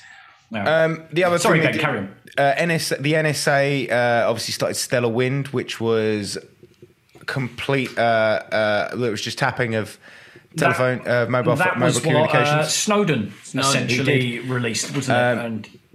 But there was secret. So there was special secret contracts with all the telecommunications companies like Verizon, Sprint, T-Mobile. and all that. T-Mobile. Between them and the government to just blanket tap and track people's mobile phone calls, text messages and stuff. Insanity, and it's a total disregard to the Fourth Amendment. One of the things, though, just while we're on that, one of the things that was interesting about Turning Point was the fact that, again, this is another thing that immediately I hated about the documentary. They were like, yeah, but we weren't listening to everyone's phone calls. Yeah, metadata. We were just recording them. It's just metadata. And I'm like, that's just the same as anything, though, isn't it? It's like you've got it. It's collateral. You can use it against anything that goes against you. I think with that, it's like they've convinced themselves, like to legitimize what they were doing. They convinced themselves as people to go, yeah, but we weren't listening, so we're not that bad, are we? They probably weren't physically listening, but they had artificial intelligence software that was probably filtering all this audio at such a fast rate and transcribing it and stuff. Yeah. So they were listening to it. This is the thing that Edward Snowden's still talking about now, is the fact that it isn't the invasion of your privacy at the time. It's the collateral that anybody has got against anything you say. And he said, the society that we live in, like cancel culture, the society we live in can literally all be spun in a way that would make you look like a terrorist. Yeah, so exactly. He talks about, he referred to Alex Jones in a thing, and he doesn't use his name, but you can definitely tell that's who he's talking about. Yeah. And he said the thing is with Alex Jones, he publicly goes out there and says all this stuff. So you've got to think about what he's saying behind closed doors. Whereas people like us are we're talking about it now, and the things that we say, there's probably things that we think about in our head and things that we say to our friends in real life that are fucking, mental shit. And if that's the stuff that they're recording, everyone's fucked. And they've got you by their bollocks. And it's interesting as well because iPhone are just releasing that new thing where with one of the next iOS updates, they're able to access your phone to see if you've got any nonce material on there. But do you know what the funny thing is? That the beta for that has constantly been going with iCloud. But really? Because it's people who don't have iCloud. So I don't anytime have iCloud. You take a photograph, the algorithm would essentially recognize faces. So you're taking pictures of you and your children. That'll go on that database, and then it'll go to another algorithm that'll work out if that child's yours. Yeah. It's getting so far through it. Because I found this out from Edward Snowden. He tweeted it, and he was just like, everybody needs to look at this tweet and read the article enclosed, and he was just like, "What? This is like unreal." iCloud Photos has been doing it since iCloud Photos came out because the laws of storing someone else's data on a private database doesn't cover the database company for the act of holding child pornography or a lewd things. So basically, it's covering the companies. The private companies, they don't give a fuck. They care about prosecuting people and taking money off people. Right, but, they're making out as if they're protecting children, but they're not. They're just going, we're protecting the private companies who we have billion-dollar contracts with. That's what that's about. We're checking their sensitive material. So again, it's where blockchain comes into play, and this is why people think blockchain's all about fucking cash, but it's not. It's about private data, and this is why the governments hate it. Yeah. Someone said that I saw a post on the internet yesterday. And so apparently you can, when you put stickers on pictures on Facebook, apparently there's a way of removing them. So if you post a picture of your children with a sticker over their private bits, paedophiles can hack that image and take it off. It's metadata. So the actual thing is metadata. So again, it's a blockchain thing. Like, when you mint an NFT, you're solidly making that picture a thing, and that's the thing that Facebook doesn't do. If it's within the app, they have to have the picture before they can publish the sticker on top of it. So there's a way. Facebook has a picture of your child's dick, I guess. I don't think we've ever done that, but fucking gross. It's weird though, because there's definitely pictures of me as a child with my dick out, right? But at no point on the front cover of Nevermind. Yeah, and I'm suing them because even though I've cashed in a fair few times on updated images of me now doing it, you've got Nevermind tattooed across your chest. But I've changed my mind now, and now I want all that money. That's bullshit. That wires me out. That fucking thing. I don't want to talk about it. But yeah, we don't. I've never felt the need to take a picture of my child naked ever. No, my youngest is always naked. But I don't want to take pictures of it because it's annoying, because I don't want him to be naked. Look at Damien in the pool in the garden. Yeah. Just like, I can't stand it. Facebook mummies, and they just throw it up there. Yeah. I see it on my timeline. Most of them I've either unfriended or I just filter. I mean, Facebook's the fucking devil anyway. Let's be honest. It is. Going onto Edward Snowden. Yeah. Again, get rid of Facebook. First thing he says. Yeah. Everyone listening now, I know we've got a Facebook page and we've got an Instagram page, but we don't know the login. We don't know the fucking password, so it doesn't matter. delete your Facebook pages now. Any hackers out there, if you can hack into our Instagram, you can have the Prince Andrew tattoo that says no swear. Yeah. And it's for free. And we still need to work out the competition. Hack our Instagram. It's a free tattoo, but it has to be Prince Andrew saying no swear. But yeah, there's obviously there's the other things. There's the 9/11 Truth Commission, which was all bullshit, and many members quit because they said this is a farce.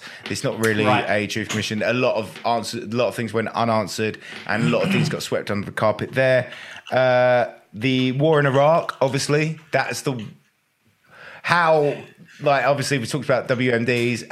Apparently, Rumsfeld on the day of 9/11 was saying, "It's got to be Saddam. It's got to be Saddam."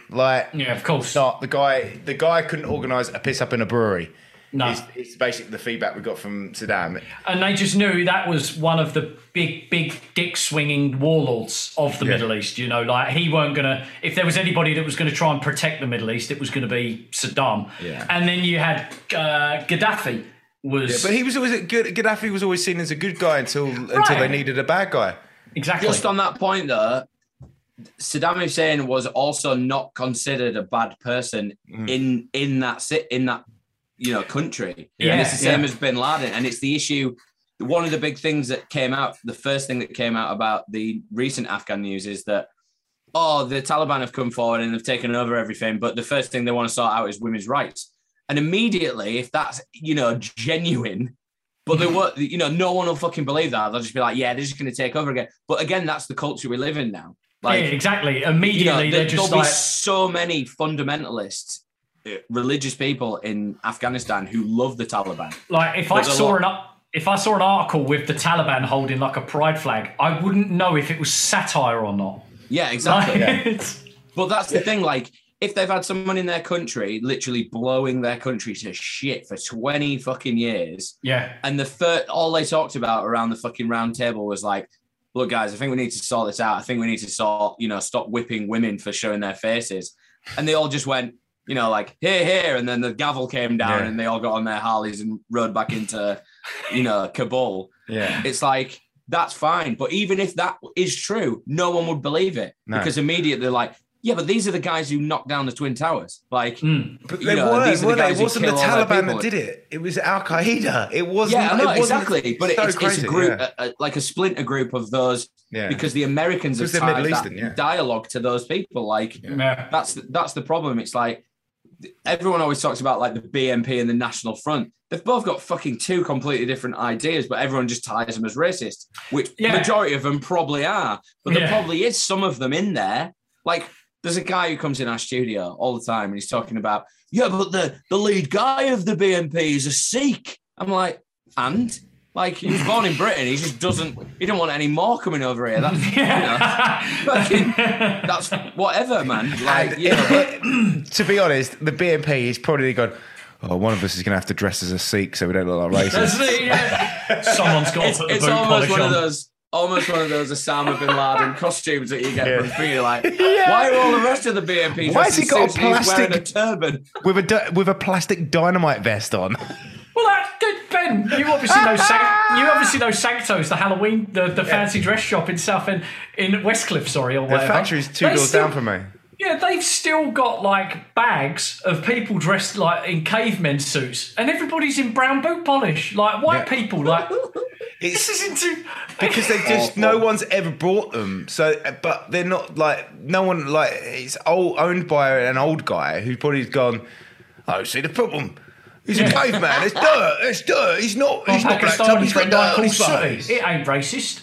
Yeah. I saw a great memes. We're going well off tangent here. This is why I like these episodes. I know, sorry, but I saw a great meme the other day from, it was basically around this Nevermind thing, and it was a bumblebee, and he was trying to cancel out all the girls at Halloween.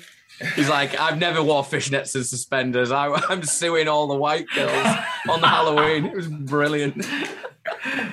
Sexy Christmas bumblebee. Halloween bumblebee. Okay. Let's move on. That's the aftermath. That's all my aftermath notes. So there's probably loads more, but the main thing is the Forever War. It was a false flag. In my eyes, it was either a false flag or a terrorist attack that was let happen. The same you believe with 7/7, yeah. Oh shit! It was let happen to get people into the Forever War. Quickly, bring in Operation Northwoods. Let's, so 4 pages over. What do we do next? Other little my fact for the day that happened on the day. The thing I want to talk about quickly, and then JJ can go into Judy Wood. I feel Judy Wood has to come after the steel beams, even though we're gonna. Yeah, avoid even though those, but that idea. Okay. So the EPA, or EPA from The Simpsons, they told people that the air was clean enough to breathe now, and you can all go back to work. You can all move back to your houses at Ground Zero. The day they told them that, an independent third party tested the air, and the air was as alkaline as bleach. Oh, and the amount of people that from 9/11 onwards until like probably about 5-10 years afterwards that have died from cancer and other respiratory issues because the air wasn't clear. It's basically like floating asbestos. Like it was insanity. Yeah, it was like working with asbestos for your entire life, but you just lived in that air. So but the EPA and the government said it was fine to go back to, but it definitely wasn't. It was like breathing in dried bleach, like caustic soda kind of stuff. Yeah. Crazy. Yeah. So that was my last bit of like factual crap at how horrible the world is. But and mainly the Go on, JJ. Oh, sorry. No, again, it just crashed like briefly.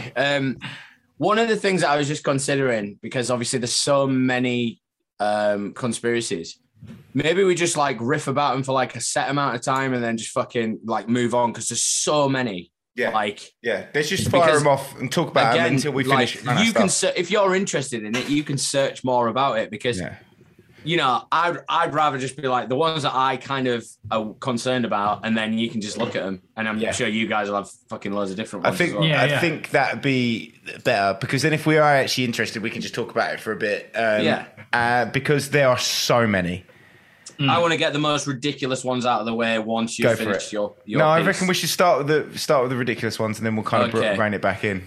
So I told you guys yesterday. Oh, go on, D. No, you go first. I feel like you've been talking ages because I've had 4 beers. I was going to say that now we look into the conspiracies here and there. We're going to be reading, as I mentioned at the beginning, from popularmechanics.com, the claim and then the fact. They're fairly small paragraphs. We should be able to get through them pretty quickly. I will begin now with the World Trade Centers themselves, and this one is under the conspiracy, or at least the question of the widespread damage. So the claim is the first hijacked plane crashed through the 94th and 98th floors of the World Trade Center's 110-story North Tower. The second jet slammed into the 78th to the 84th floors of the 110-story South Tower. The impact and ensuing fires disrupted elevator service in both buildings. Plus, the lobbies of both buildings were visibly damaged before the towers collapsed. There is no way the impact of the jet could have caused such widespread damage 80 stories below, claims a posting on the San Diego Independent Media Center. It is obvious and irrefutable that other explosives had already been detonated in the lower levels of the tower, Tower 1 at the same time as the planes crashed. Can you smell that? Oh, what's that smell? Is that thermite? That's bullshit. That's bullshit. Because we know, and we talked about in the last episode, that the jet fuel flooded and fire flooded down those elevator shafts and into the thing, and 11 people lost their lives and 7 people were injured. And it's and in that documentary, the one with the T. Why do I keep forgetting this? Turning Point. One of the first times that I heard about jet fuel coming down the shafts was when the Marriott Hotel guy goes into the lobby and says that he just saw piles of bodies at the bottom of the elevator shafts, and that was because of all the jet fuel coming down. That was the first ever time I had heard anybody in 20 years talk about jet fuel flushing down elevator shafts. So as you guys have mentioned as well, like, it's bullshit. But the claim just doesn't stand. So the thing immediately, the question was for me was yesterday you mentioned that the jets were on Turning Point. They mentioned that the jets were primed. They don't. It's not like when you've got a brand new car and you fill it up after you've done 1 mile. They don't do that with aeroplanes. I think they literally put as much fuel in as they need to fly that flight or a little bit longer. Right. Yes. So the idea enough, I think it's enough to stay in the air for 1 to 2 hours in case of holding patterns. Yeah. So one of the facts that they say in Turning Point, or one of the things they say in Turning Point, was like these jets were fueled to go. They were only fueled to go to LA. Like it's quite a lot of fuel though. It's a 4-hour flight, is it? No, it's about 9-hour 6 hours. Oh yeah, it can sometimes. It does depend. Yeah, it's weird diagonal. Whenever I've flown to California, it's like 1 hour or whatever. Yeah, when I've flown to California, it's been about 7 hours average. But those jets, which were 747, 76, 747s and 767s, yeah, those jets are made to do big flights, like 14-hour flights. Yeah. So the fact that they were saying they were full, like, I don't know whether that's true, but when that plane ignited, that jet fuel surely would have exploded. It did. Like, instantly. Yeah. So the fact that jet fuel was falling down. Yeah, but it has to go somewhere. Like when it explodes. Yeah, but it would essentially combust. It did. It combusted down the elevator shaft. Down the elevator shaft. Elevator shaft. As it flew down it. Like, have you seen the film Backdraft? Have you seen Backdraft? So but as soon as something combusts, the thermogenic reaction stopped. Yeah, but so the amount of fuel, that was there would have to go somewhere. Because I think that's what they're saying, that there was so much fuel. Once it's thermogenically reacted, it doesn't do anything else. So it doesn't it doesn't. Once like that is made to combust, so once it's combusted, it leaves no residue. So no, it doesn't. If the combustion has to happen, it explodes. Yeah. And then it would create like like a monoxide of some sort, and it would disappear. But that's the only reaction that would ever happen, is the gas would come out. Yeah. So the idea that fuel itself, it was the ignited fuel. Yeah, the ignited fuel, that would make the towers instantly fall. That was one of the big arguments that I read. The towers, because of the pressure, because of the pressure, because everybody in that building, if that was the case, and it was exploding all the way down the elevator shaft, because we're talking in like fragments of seconds. If that cuts through a building, which basically, let's just say, chops off half of the structure, so that top bit's just wobbling around. If all the fuel's leaking down and it's not combusting, it's just building at the bottom. So one of the big things is that people said they heard explosions, which is obviously the big sort of thing where everyone's like, "Fuck, it was an inside job. It was an explosion." You got to think fumes are also compiling down there too. But that's the thing. Jet fuel is abrasive anyway, so jet fuel would melt a body. Like this is this is grim. This is what, but that's what confuses me, because people were still walking into the foyer once both planes had hit. So it's fuel, right? It isn't jelly. It can get through gaps. You know what I mean? It's like it's not jelly. So that's what that is one of the big things for me. And the argument of everything is that everybody seems to be arguing about the fact that jet fuel can't melt steel. I don't think any of the real conspiracy theory guys were talking about that. I think they're talking about the fact that it either all combusted or it didn't. There's two elements, because it's like a fuse. Yeah. Like if you've got a fuse that's like that and there's a cut in it, it'll go to there and stop. Yes, I understand what you're saying. The idea that fuel is fluid, it would ignite the whole thing in it fragments would just, of seconds. It would gradually just go. This is the thing that Judy Wood talks about, is that when people use terminology, so if you immediately say fire to somebody, they immediately go hot, red. Right. So she doesn't use words like that, because she, there was things that were glowing but weren't on fire. You know what I mean? So it's like, they said the fire raged on for like days and days afterwards. Yeah, it was the embers, wasn't it? Yeah. Yeah, and everything. But that jet fuel would have cut through people. Like it's abrasive. Maybe not instantaneously, but you would probably get more burns from jet fuel than fucking like being on fire.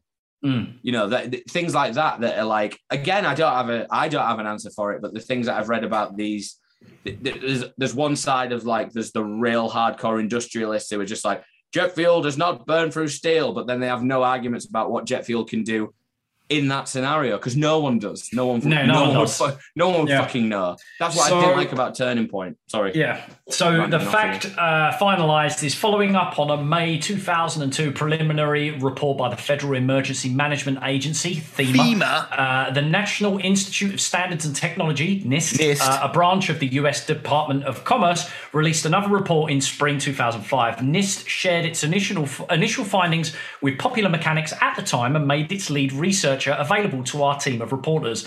The NIST investigation revealed that the plane debris sliced through the utility shafts at the North Tower's core, creating a conduit for burning jet fuel and the fiery destruction throughout the building.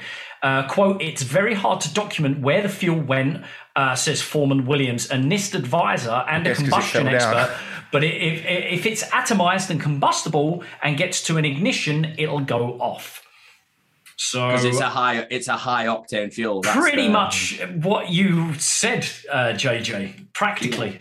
And following on from the whole melted steel, the claim "we have been lied to," in quotes, announces the website attackonamerica.net. Which is, what's his name's website before? Alex Jones. Alex Jones's website. I knew it would be. I do.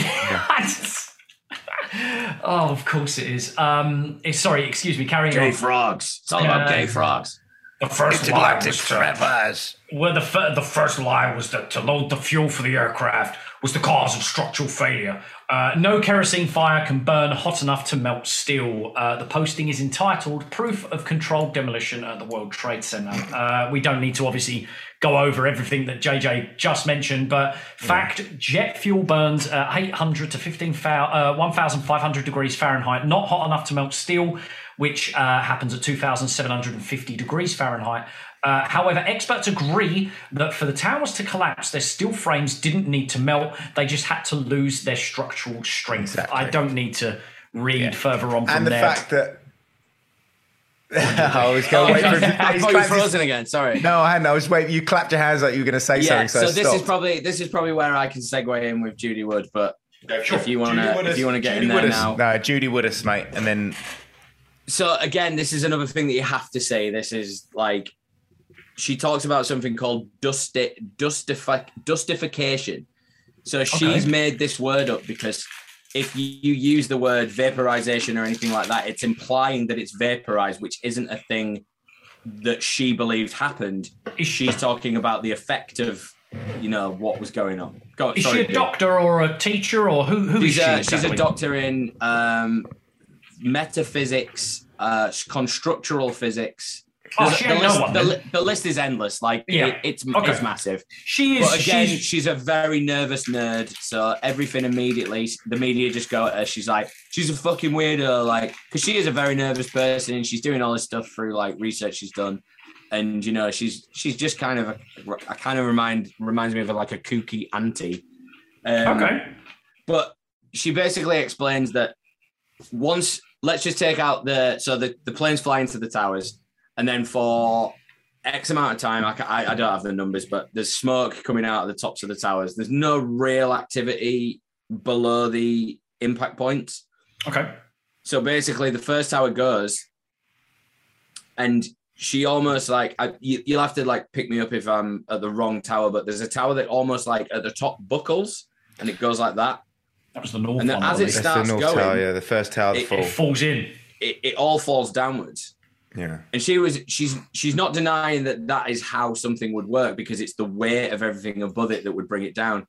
But she's also saying that the actual frame of the building, as this is falling over, it basically turns to dust. Like it literally just disappears. Yeah, it doesn't go like that and fall down and you can see it. And obviously, she talks about the way that the dust comes up and everything like that, and it's almost like it's covering it up. Yeah. But she's saying those bits that fall down, all of everything that's encompassed in that building doesn't create a seismic wave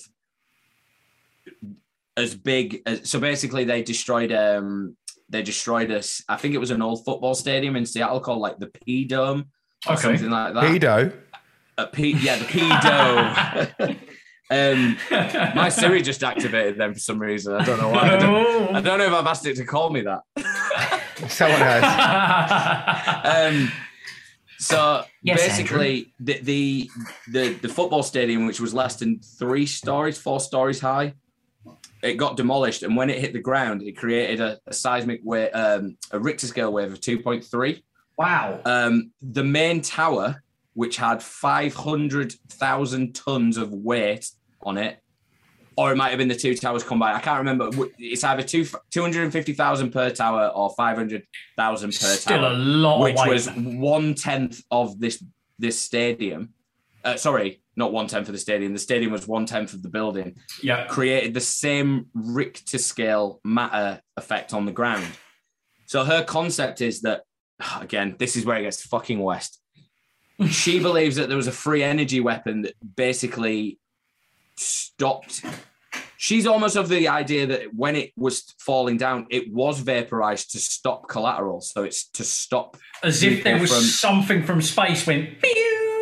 Yeah, possibly. She believes it's a weapon, but she also believes it's something that we've got on Earth. So it's more concerning about that.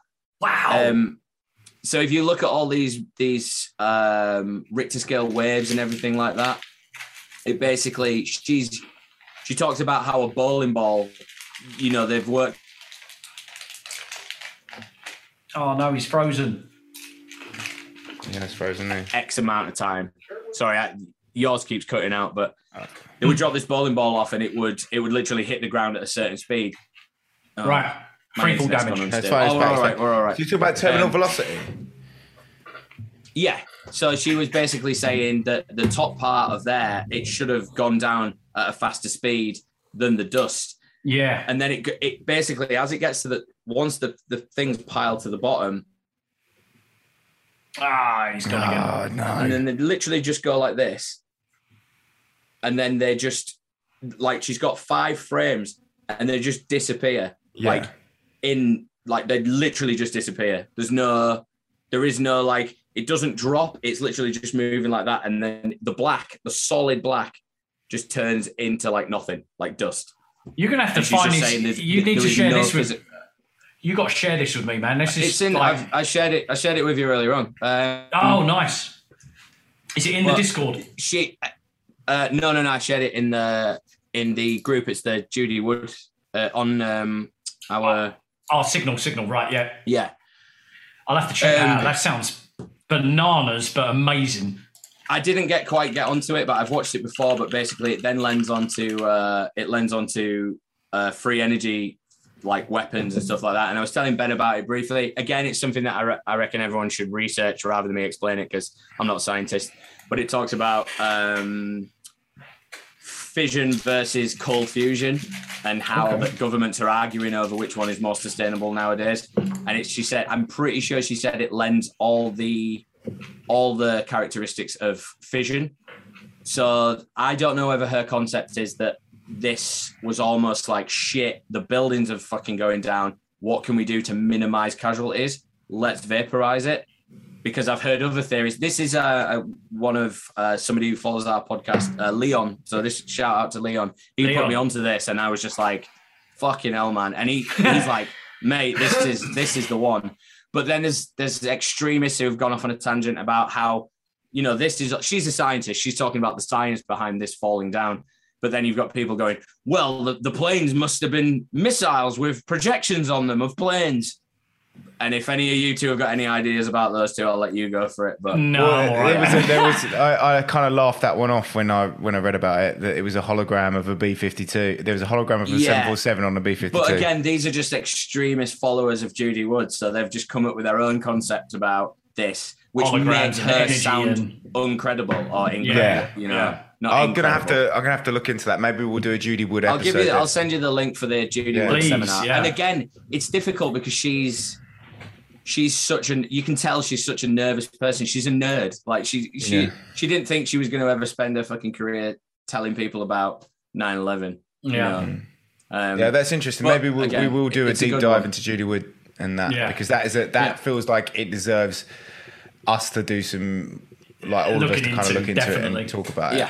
Okay, your turn, Ben, go ahead. I was going to say your turn, Dean, to go up with the next. Yeah, I've got, so the puffs of dust, which is a very popular one that people connect with the idea of there being explosives planted throughout the Trade Center itself. So the claim, as each tower collapsed, clearly visible puffs of dust and debris were ejected from the sides of the buildings. An advertisement in the New York Times for the book Painful Questions, an analysis of September 11th, made this claim. And I quote, "The concrete clouds shooting out of the buildings are not possible from a mere collapse. They do occur from explosions." End quote. Numerous conspiracy theorists cite Van Romero, an explosive expert and vice president of the New Mexico Institute of Mining and Technology, who was quoted on 9/11 by the Albuquerque Journal as saying, quote, "There was some explosive devices inside the buildings that caused the towers to collapse," end quote. The article continues. Romero said the collapse of the structures resembled those of controlled implosions used to demolish old structures. What's your take on either of those, JJ? I'll quickly get in there. Another Dr. Judy Wood. She talks about there's a perfect diagram that she's made as well. She talks about the way that as the main narrative would be, as the buildings collapse, every time they collapse, the collateral of the dust flying out would be, and it's not even the amount, it's the speed and velocity that it comes out at. Yeah, and she said it would be equivalent, and this is where her theory comes from, all the buildings surrounding, it would be equivalent to somebody shooting a Tommy gun at the wall, and there's no marks on the other walls at all. Some of the buildings' windows didn't even break around it. That makes and sense. she said, as it gets down to the bottom, she said it's almost Mach 2 in pressure. Wow. And you've got to think is as well. equivalent to going to on the Rita Queen of Speed, I think. I think that's 3.6.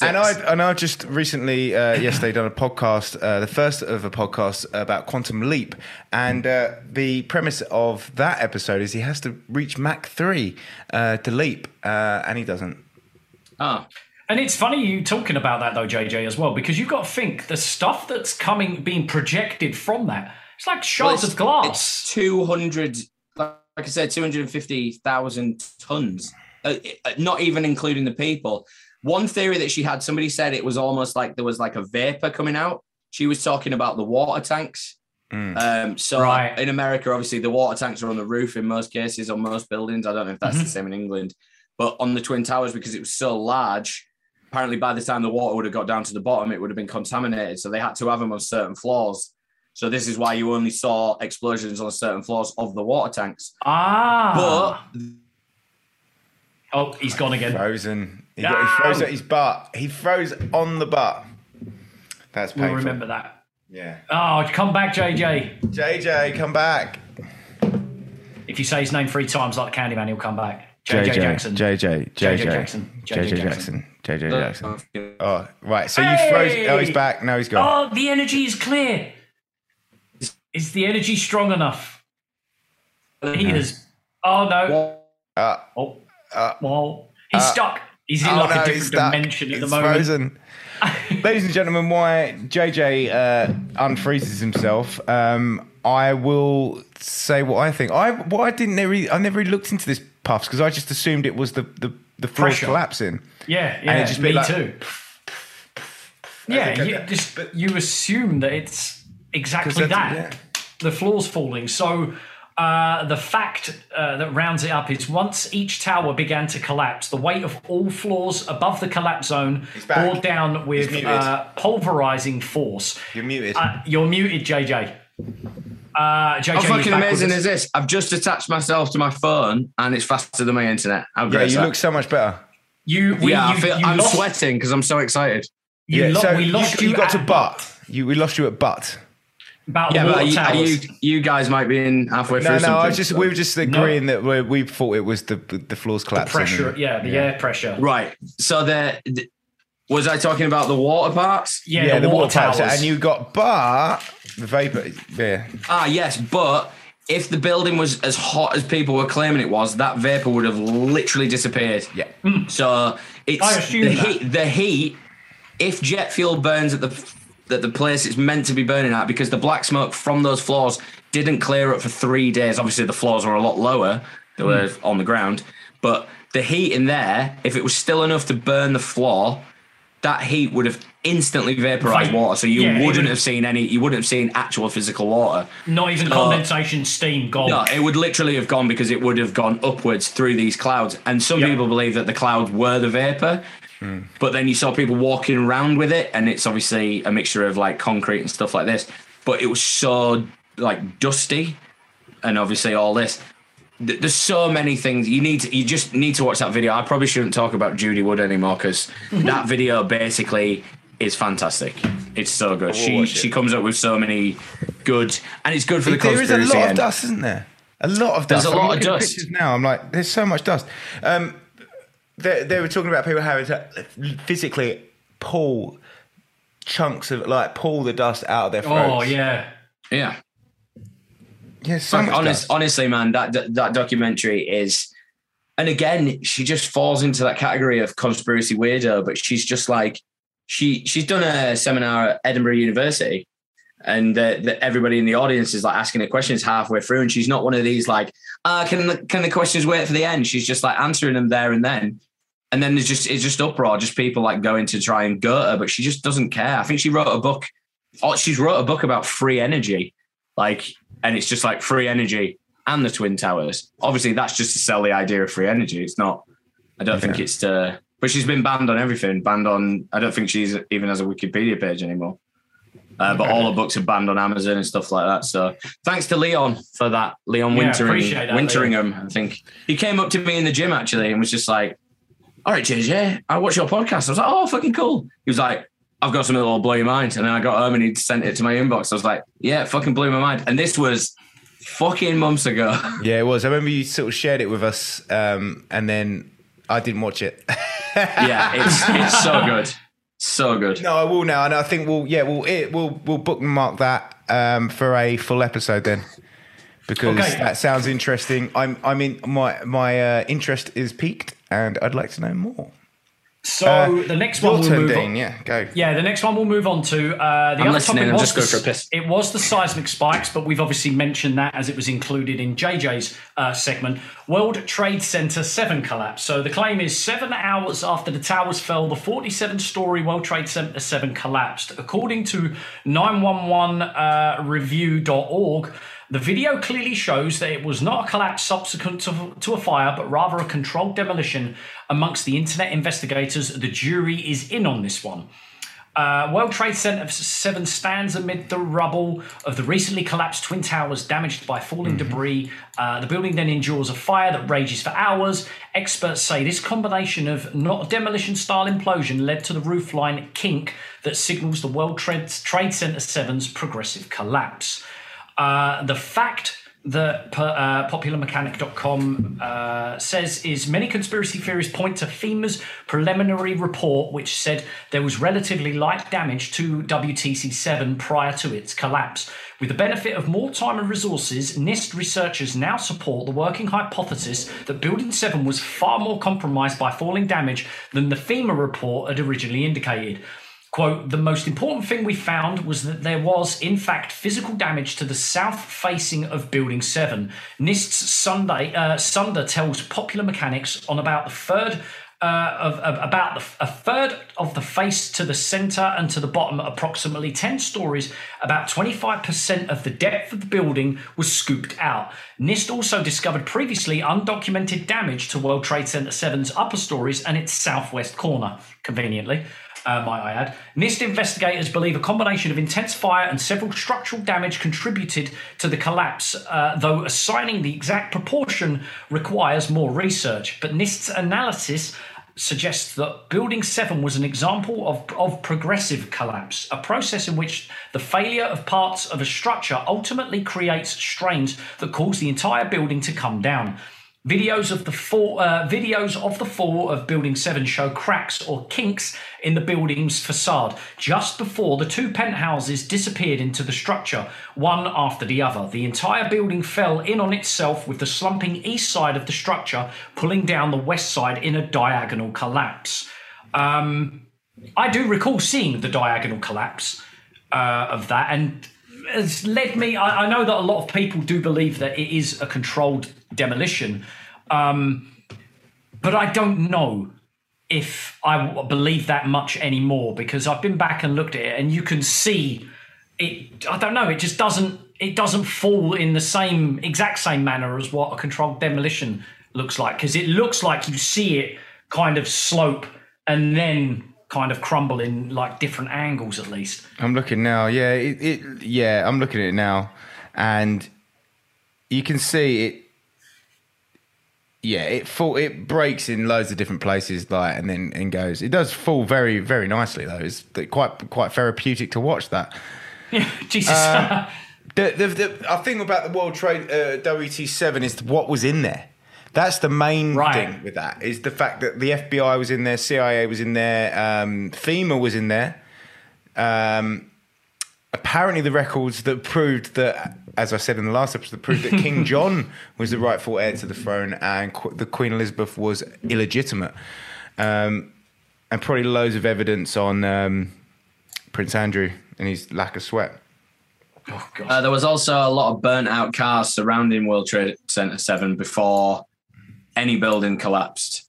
There was cars burnt out in the middle of the parking lot surrounding World Trade Center 7. And a lot of people said that was from a lot of the jet fuel from the... that had been ejected out of the side of the... but again, it's such a weird one, because again, my homegirl Judy Wood, she shows a trajectory line of where the fuel came out, and it's just a row of loads of cars, but nowhere unless like it set one off and then like it set off a chain reaction. Right, of course, yeah. The car things are boggling. Research burnt out cars around 9/11. Like there's cars on top of each other. Yeah. But then there's rows and rows of cars, but then there's just one car on top of this other car, and everyone's like, where the fuck did that come from? That is a bit did it fall bizarre. directly from the sky? Like it's dodgy as fuck. And there's unburnt paper inside these cars. Really? And the American government are claiming that they were moving cars around. I'm just like, what? You were moving cars around in the middle of a fucking national terrorist attack? Like, it sounds like something ridiculous that would actually happen, though. There's unburnt paper in cars, and somebody was like, "Yeah, but that car's got a sunroof." I'm just like, "Yeah, it also doesn't have a fucking windscreen or doors, but paper doesn't get incinerated in a building and then just blows out at the other side, especially when steel and concrete are being fucking vaporized." You know what? That's reminded me of the thing that was definitely glossed over in that turning point was the fact that they'd found all this identification in the wreckage. Yeah. Which they bring. They do talk about in Loose Change, but I only got like an hour into it and then I fell asleep. So and it almost like they found just the photo corner sides. Yeah. And everyone, some guy tried to debunk it, saying, "Yeah, well, most people carry their passport photo in their back pocket." I was like, and he was like, "Well, most back pockets aren't long enough to hold a passport." I'm just like, all right, so they didn't find any fucking jeans there, did they? They just found one quarter of a fucking passport. That was the moment when I realised there was some fuckery involved. In 2000, when they were like, we found the passports of these guys. I was like, there's nothing left. There's literally nothing left. There was a massive explosion that would have vaporised or dustified everything in that plane. There would have been nothing left.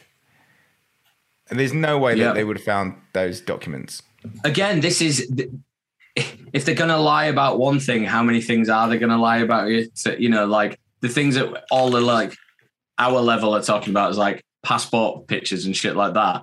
Like they're probably, there's all the whole shit about the security because apparently you were allowed to carry a knife on a board, a plane, but it was only carry a Stanley blade. What? And one of the security guys talks on that road trip thing about how he was like, we didn't have anything in place for that. We never used to even have metal detectors. And that's mental to even believe, isn't it? Like, because I can't remember going on holiday before that. For internal flights, they do. Yeah. Okay, so it was just something else that blew my mind. I was like, fuck. Okay, so time to move on. We're moving on to the Pentagon now. One of the craziest ones, I guess, and one that I still think that there's fuckery involved in it. Okay, first claim. 2 holes were visible in the Pentagon immediately after the attack. A 75-foot wide entry hole in the building's exterior wall and a 16-foot wide hole in the Ring C, the Pentagon's middle ring. Conspiracy theorists claim both holes are far too small to have been made by a Boeing 757.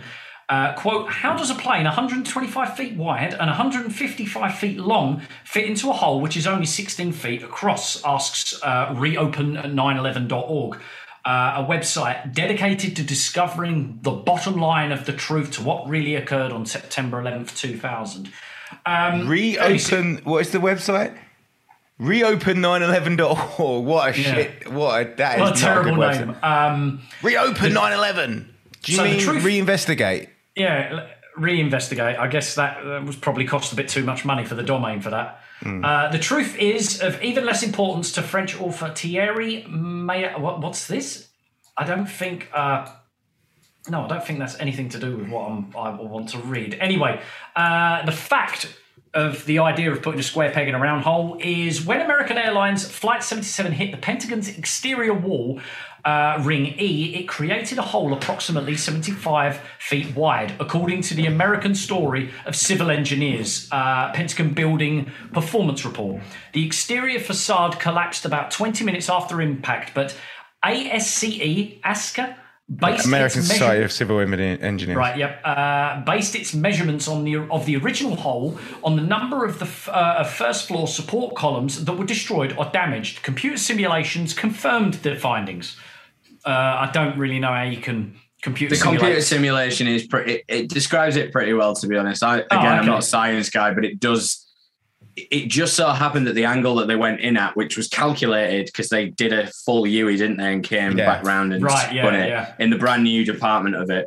Why wasn't it happened to go diagonally through columns that were built structurally diagonally. Yeah. So it was almost like the main hull or whatever it is on the cabin of the plane went straight through the fucking between the columns. That makes sense though. And they described it as almost like a funnel. So all the part, like the wings basically instantly deteriorated. And then it was the weight of the back of the plane, which basically bundled up. Oh God, this is fucking gross, but basically bundled up everything inside the cabin and almost like bowling balled it out of the back. Because there's obviously the missile theory that it was a missile. Yeah. But missiles explode on impact. Yeah. So in most cases, unless they're guided, but if it hit something, it would have exploded. So that kind of debunks the missile thing. Right. So why wasn't the whole... Sorry, Ben, go ahead. I was going to say, because you need to get going, I was going to say, should we jump forward to the debris? Because that's kind of interesting for me, is that there is no debris. Yeah, well, yeah, because that stands out a lot to me, massively, because I remember that being something that a lot of people brought up immediately. Can I just interrupt? I love these 9/11 conspiracy website names. This one is for this one's from pentagonstrike.co.uk. And this is .co.uk. Yeah, this is a UK-based Pentagon Strike. Yeah. Oh, God. Sounds like a clan on fucking like Call of Duty or something. It does, yeah. We're Pentagon Strike. Conspiracy theorists insist there was no plane wreckage at the Pentagon. In reality, a Boeing 757 was never found, claims pentagonstrike.co.uk, which asks the question, what hit the Pentagon on 9/11? There was a guy who was there. He was pretty high up in thingy defense, like Homeland Security. And he said he was driving to the Pentagon as it happened, and he walked in the buildings and saw pieces of plane. Again, this is on that road trip, that conspiracy road trip, which I highly recommend. It's fantastic. But everybody there doesn't believe him because he's official. So this is basically saying that any person from the inside of the Pentagon, whatever they say, you can't believe it. If you're a fucking mega conspiracy theorist, like, you know, basically invalidating every single witness, you know, because the Pentagon is a government building. So there were civilians just walking around. You know, maybe they were on a day trip or whatever, but, you know. Well, that's the thing. Just because it's a government building, like, you still have civil servants, which are just normal people. You do, but not. I really do think that in the Pentagon, it's the layers are actually. Yeah. But the outer layers is for the normies. Yeah, so that's what I'm saying. Like the immediate, like in the instant, the normies would have, the ones that have been hit would probably be just mush. You know, like the internal intelligence would just be like, oh, what's that massive fucking hole in that wall? It's just a terrorist attack. It's funny when you think about the actual building development, because it probably did in fact cross their minds. They were like, well, we've got these like rings at the moment. Where's everybody going to be located? Well, what happens if we actually have a car bomb or something? Ugh, who's quite important? Well, we're all quite important. Well, let's put us in the middle around shit tons of concrete and steel and bomb-proof like building structures, and then we'll just put all the interns on the outside of the building. Well, apparently the Pentagon, I'm just trying to find out if I'm talking shit or not, which I probably am, but apparently the Pentagon goes quite far underground. It wouldn't surprise me. So it's literally like, because the guy on Turning Point describes it as 5 layers and five floors. Wow. But I've watched documentaries before where they're talking about how it's almost like a Mayan pyramid. It's kind of like, it goes like that and then like that and then like gets further. So the actual bottom of the Pentagon is like an upside down Mayan pyramid. I understand what you mean. Yeah. Which makes sense. But again, is any of that going to be on the internet? Like, you know, maybe the fucking plane was trying to go down. Because again, United 93, that's an explanation behind that one with rubble and stuff. So what was the fact, Ben? As to why there wasn't any debris? It just says exactly what what JJ just said. There was debris. Someone saw it. They just because it went in, like JJ said, like a funnel. It was all the debris was behind the behind the basically the walls. It was in there. It was all in there. So there just wasn't any debris because it didn't explode backwards. It went into the building. So there was debris. It was inside the building. People saw it. People picked it up. People looked at it. But obviously there was no cameras allowed inside. So it's anyone's word against anyone's word, isn't it? It's a wonder that there's no CCTV been released of inside the Pentagon though of it happening. But I guess it probably would have been destroyed on impact. Yeah, I mean the camera will have been destroyed, but surely they aren't. They aren't using 1999 Curry special cameras with an SD card in. Surely it's all part of like a central database. Yeah, but again, they're probably never going to release anything like that because there's a high probability of security seeing somebody will be able to see inside. And seeing someone turn to fucking jelly. My other, I still think something's up with the Pentagon. Just release a video of the plane hitting, considering the amount of CCTV footage that was confiscated around the area. The recorded footage was only like one or like between one. It was and 4 frames. 3 frames. It was one of flying in, one of nothing, and then the other one of impact. So it was it was 500 miles an hour or something like that. So it was basically frames per second was probably on those cameras was probably like 12. Something like that. So it's you're probably going to get nothing. 500 miles per hour is fucking fast. For the amount of other CCTV places that had their CCTV confiscated within like several 10 minutes of the impact, just release something and show a plane flying down. You don't even have to show the impact. Just show something, because as to this day we've never seen an image of a plane, and I don't understand why. I think we will though. I think there'll be obviously like disclosure with the aliens and stuff. I think more and more will come out. I think after people they'll get through. They're like, let's get through the 20-year anniversary, and then we'll just slyly release stuff. Put this whack this on the FBI website, and then we'll do another episode when they do disclosure. I mean, we're going to know loads more. Like loads more will come out over time. Eventually, yeah. I think Biden recently had said that he wanted like a full disclosure on the day, and I think it's about time. I think it's about time. I think we've done our darndest to disclose everything. Obviously, there's big conspiracies around the pilots and whether they were trained by Air Force bases or if they were non-interested poor students at a flight school in Florida. So I think loose change leads you to believe that they were all separately trained at different Air Force bases. Yeah. And one thing that I was a little bit they said something on Loose Change about how 2 of the hijackers lived in an apartment with an FBI informant. And the very quick kind of edit that they have of disclosing this information, they didn't live with an FBI informant. They stayed at an apartment complex that an FBI informant was a landlord of. Yeah. So it's like there's that. It was such a kind of like a nothing comment. Regardless. I don't know about that though, because it's. I think that if I was living with somebody in an apartment block, I'd know less about them than if I was a landlord. Yeah. Like getting a fucking tenancy agreement. Like, have you got a guarantor? Have you got like 5 months rent in advance? Can I see your MasterCard? Can I see your fucking, your passport and stuff like that? It was like, and these guys, I mean, maybe it's different in New York. Maybe it want a particularly nice flat or whatever, but I kind of feel like if you're a landlord, you would know more than you would if you were just a tenant. Yeah. These guys were in California.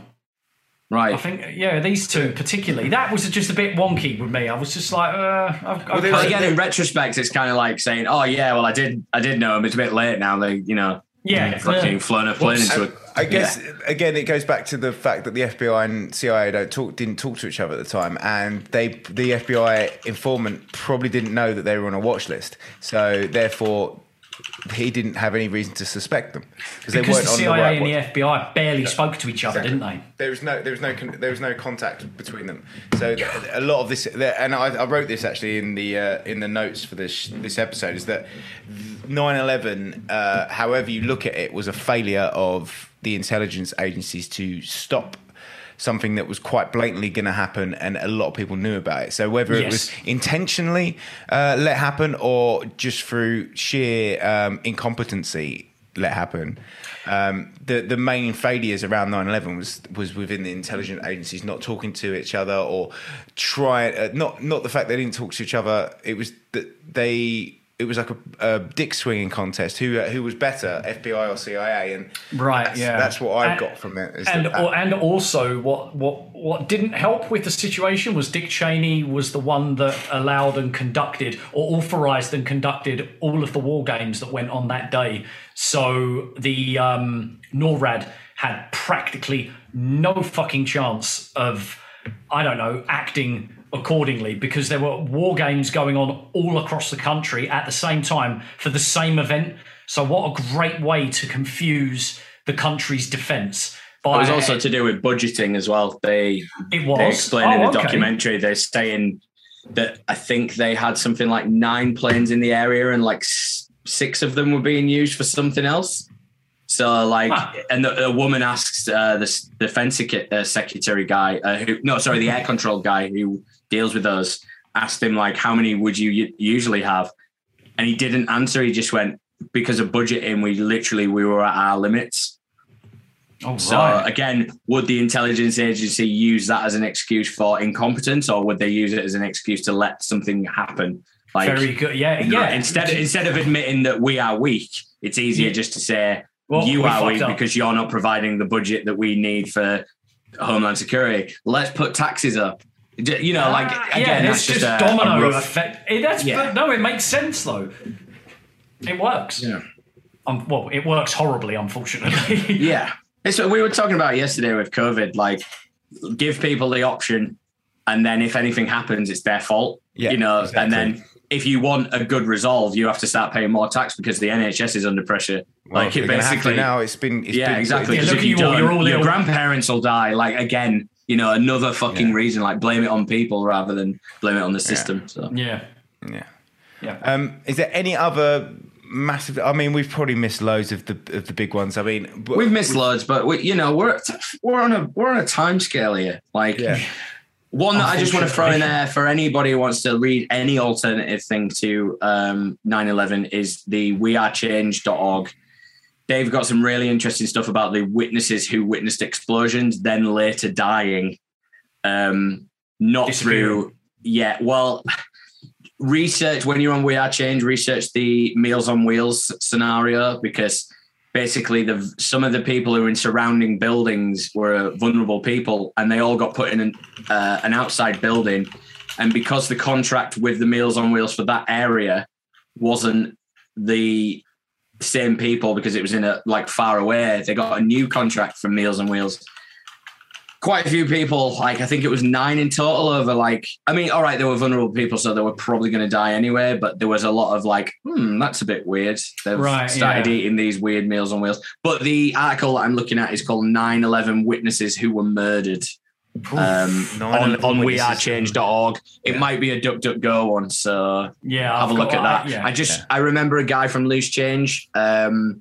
He's kind of on the corner of a building of an office block, and he's looking out onto the aftermath of 9/11, like way after it happened, and he's talking and talking and talking. And then I later found out that he'd been suicided. And he basically saying he was struggling with his mental health. Again, another one, blogged quite a lot, never said anything about anything like that. And we all know that bloggers like to tell everyone about their mental health issues. So I mean, we've definitely missed something. Please leave them in the comments, your conspiracies, your favourite conspiracies, or join the Discord and join the channel that is specifically for this episode, because I want to see some of the crazy stuff that we've missed.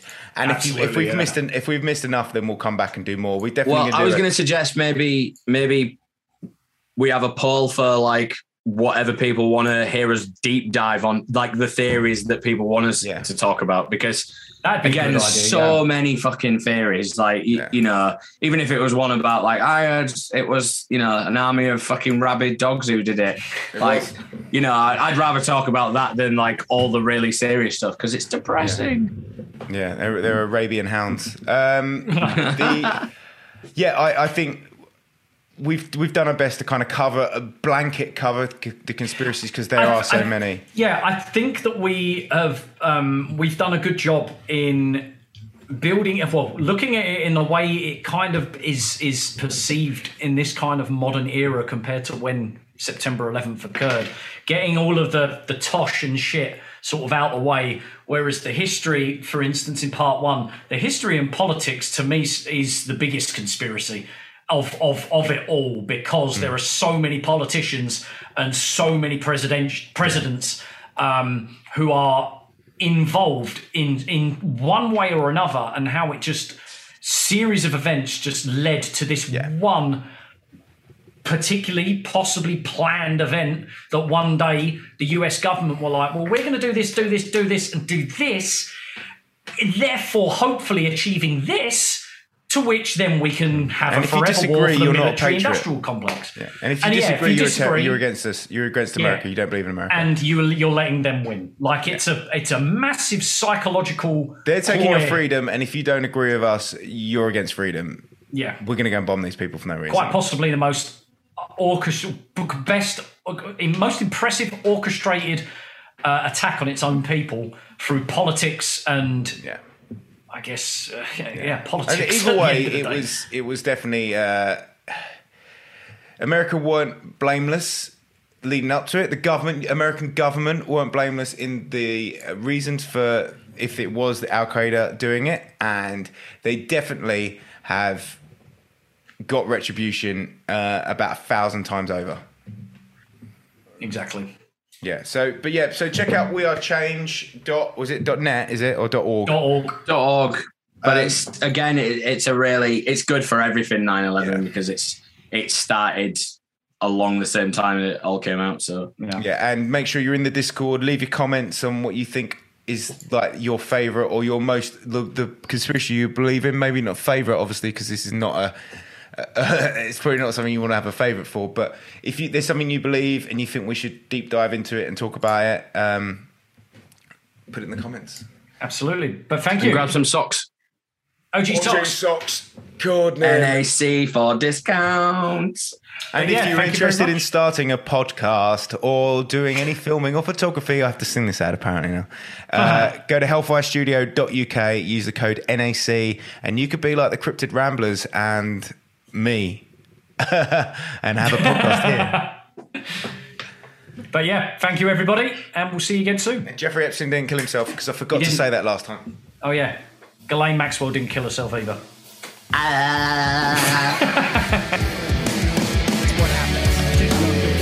To it in the thing. Oh, maybe they did.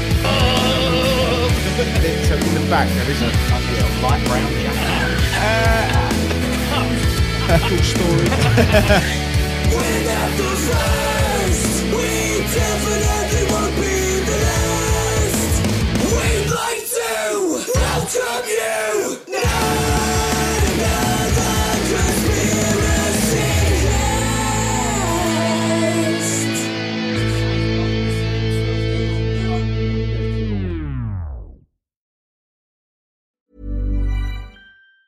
Hey, it's Danny Pellegrino from Everything Iconic.